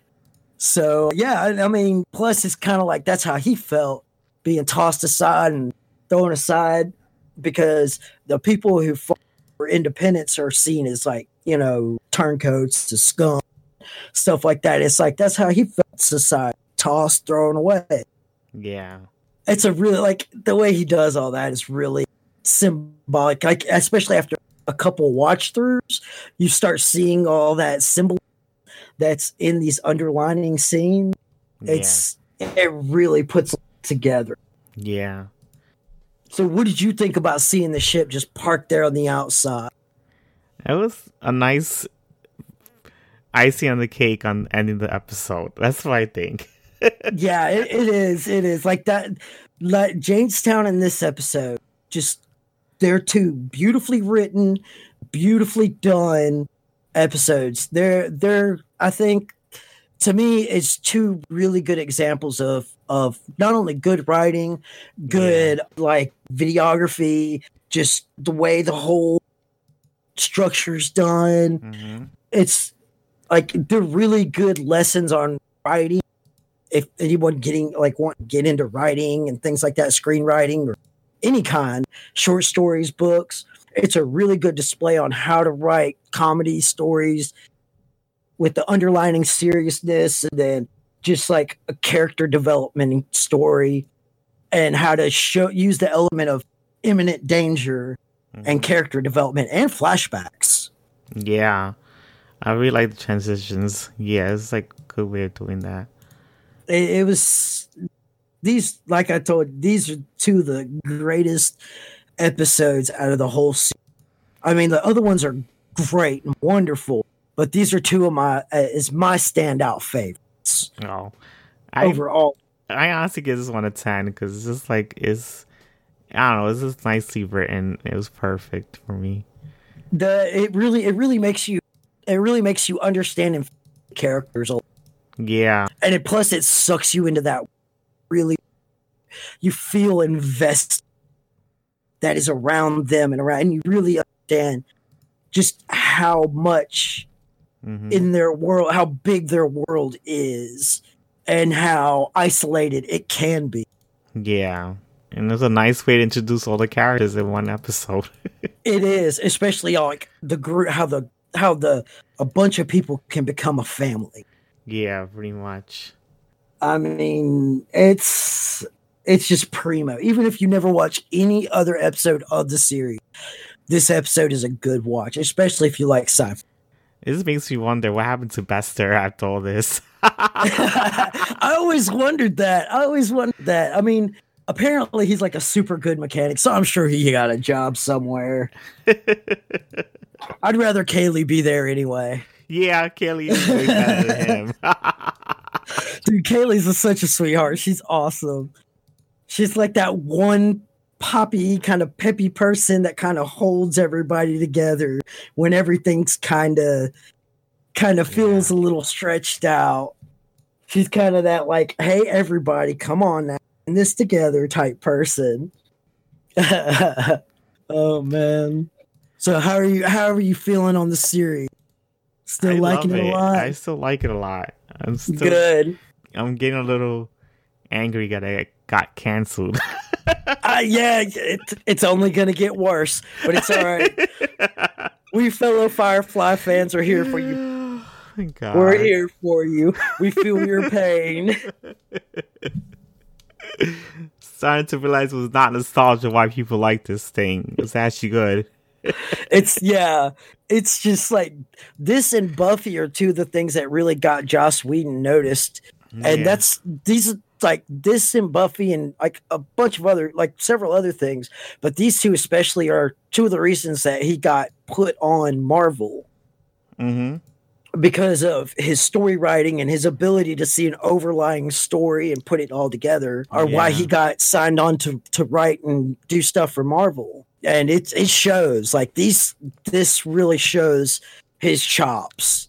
So yeah, he really knows how to write that family kind of people, like people how they suddenly become family after being friends for a long time. Yeah, and it's that friends and family and conflict and like the overall group's together, but there's conflict inside that group too. And his ability for it plays really well in this show. I mean, you see that in the Justice League movie as well. So yeah, but there were a lot of things lacking in that movie. I like it. I'm not saying I watched it. I know everybody else feels different about it, but I like it. It wasn't a good movie. It wasn't a great movie. It was an okay movie. I mean, I'm not going to sit here and be like, oh, you got to see it. It was awesome. But I mean, I watched it. It was all right. It could have been a lot better. It was better than Batman v Superman. I wouldn't say that. It's, oh, Jesus. Every single giant plot point in it, like every plot point and plot turn hangs by like the smallest thread you could ever imagine. And they try and use these small little threads to connect things. And it's like, y'all could have done better. Like y'all, this story can drive itself. All you have to do is watch the Batman versus Superman animated movie. If you want to see Batman versus Superman, that's what you watch. That is how it should have been done. It's something in a tune of like that. You know, take that and put your own kind of flair and spin to it and build it your own way. But that general structuring, and you would have been great. And you would even you could do it without even putting Green Arrow. But like the way they did it, they try to use such little thin strings to connect things. And then my problem with the Justice League movie was that, yeah, they had a lot of cool stuff in it. You could tell where the reshoots were. Yeah, of course. You could tell the character inconsistencies. And come on, y'all could have done way better to get the characters together and introduce the characters than that. Yeah, that's one thing that they were bad at. They rushed to make that. They should have separated out. That's why Marvel did so well, is because they were able to do these separate movies, stories, to build the characters and make them known, and then throw them all together, and you're already comfortable with that group instead of just trying to like shoehorn everybody in and kind of like develop their story without enough time. And they had like 3 hours to do it. Mm-hmm. Yeah. And that's what pissed me off. Like, they like DC is trying to copy Marvel, but trying to go way too quick with it. Yeah. That was their shortcoming. I don't think they still learned that lesson. I don't. They're trying to run on profit motives instead of actually listening to fans. Yeah. And that's another thing is Marvel is really good. Like just like DC does with their animated stuff, they play to fans. But their big budget movies, they're not like they don't play to fans, they play to bottom lines. Yeah, pretty much. So they just go cobble together. Drives you nuts. It does. It's like there's a demographic and that demographic's growing every year. Yeah. So it's not like if you play to the demographic that loves it, you're only reaching a niche market. That demographic is growing more and more. Yeah. And instead of listening to that demographic, they're still just trying to do it like that demographic isn't as large as it is. Yeah. Yeah. So is there anything else to say about this episode? Anything else I want to say about the episode? Yeah. Sorry. The phone went off and I had to. That's what I thought you said. Sorry. No, man. The next episodes. I have to check what's the next episode. Are really good. I think Ariel was the next one. I didn't check it out. And then I can't remember what's after Ariel. But anyway, yeah, the next two episodes are good. Anything else you got to say about this episode? Not really. I can't say anything else. Let's see. It's Ariel and War Stories. Ariel and War Stories. Okay. Yeah. Ariel is good. War Stories, it's an all right episode. I mean, like I said, all the episodes are good and great. But on the list of the episodes for the series, this one's all right. It's kind of a little bit of a filler type episode, but it tells storyline, but it's kind of a filler too. But it's a decent episode. It's good all around. Not one of my favorites. It's one of my lower, on the. I'll see if I think the same. And then we could get together and get those talked about. Yeah, eventually. Eventually. I still have to watch those episodes. Yeah, hey, that's fine. I still have to rewatch them too. So don't feel bad because I'm like I'm doing refresher every time we do this. Like before we record each time, I try and sit down and watch the episodes. Either if we're recording all together back to back, or watch one then watch the other one before we record. Like a bit, at least that day or so, or day or so before we record, so I can make sure I'm like, I got it fresh in my head. Yeah. I'm just glad they did this story because, it would have sucked that they never did this story. Oh yeah, this story really kind of brings a lot together, especially when you keep watching and see more character develop. This story is really the turning point, kind of the show. Have you ever seen a series called Trigun? No, I haven't seen it. My boyfriend saw it. It's an anime, yeah. Yeah, it's really good. There's one point in the story because that first part it's like really lighthearted. I added to my list of animes to watch, but I haven't got to it yet. It's good. There's one point where it's really lighthearted and the story kind of turns and it kind of takes a different tone. Mm-hmm. This is kind of that episode for this series. This is where the story kind of turns and it really starts getting more driven, and the whole life and who they are really starts coming together. Yeah. Yeah, it's a big turning point that like you said is really good that they did it really. I'm just saying it's good they did it because it would have sucked that the series gets canceled and you don't know how the whole thing started. That would drive you nuts. Oh yeah, no doubt. Just like not knowing the entirety of the beginning now that you know it, it's like that would be a crime to have been canceled. Yeah. Cause like now that you know that, it really just humanizes all of the characters. Yeah. Well, except for Jane. It does him a little bit.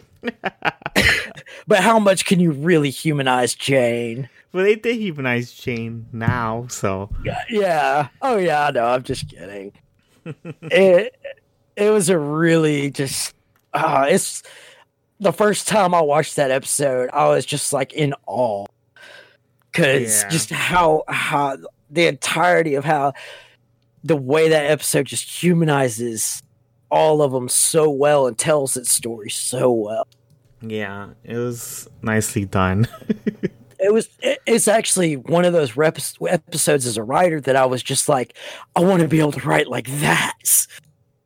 Yeah. You know, like I want to be able to write a story that's that good and that well, you know, put together, and just that it's one of those stories as a writer that you really learn how to appreciate. Mm-hmm.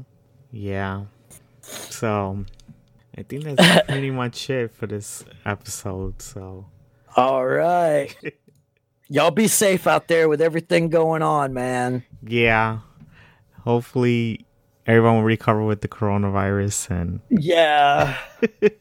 Woo, Corona 2020 and not the beard. Yeah.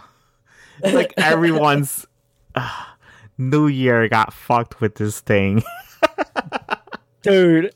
It's like, this would be my year. This would be my year that I'm going to make it. And then this comes in. It's like, definitely not your year.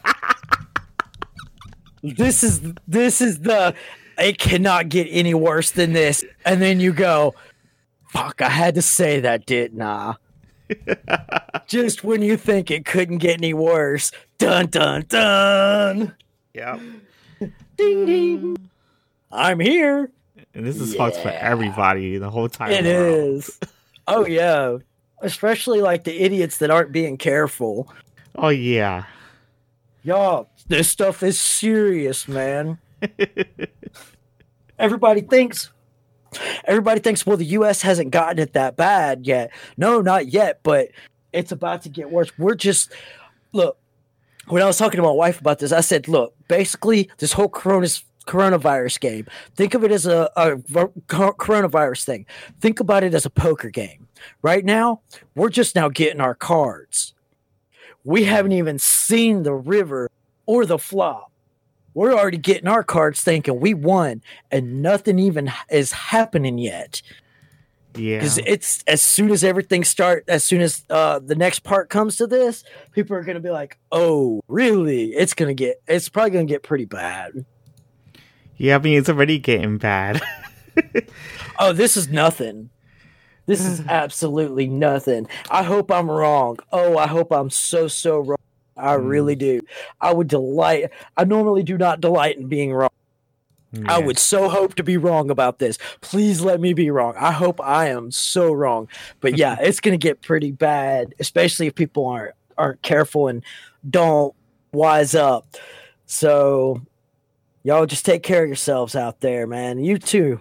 Yeah, I know. I have to take care of myself. So far, no symptoms. So that's good. That's good. Everything's completely normal for me so far. Well, I mean, I live too. So I live in Alabama, so nothing's ever normal. Yeah, but that's all right. That's all right. You just go with the flow. Mm-hmm. Thanks for tuning in, y'all. Yeah. So I hope you guys enjoy this podcast and tune in for the next episode. So see you guys later. Laters.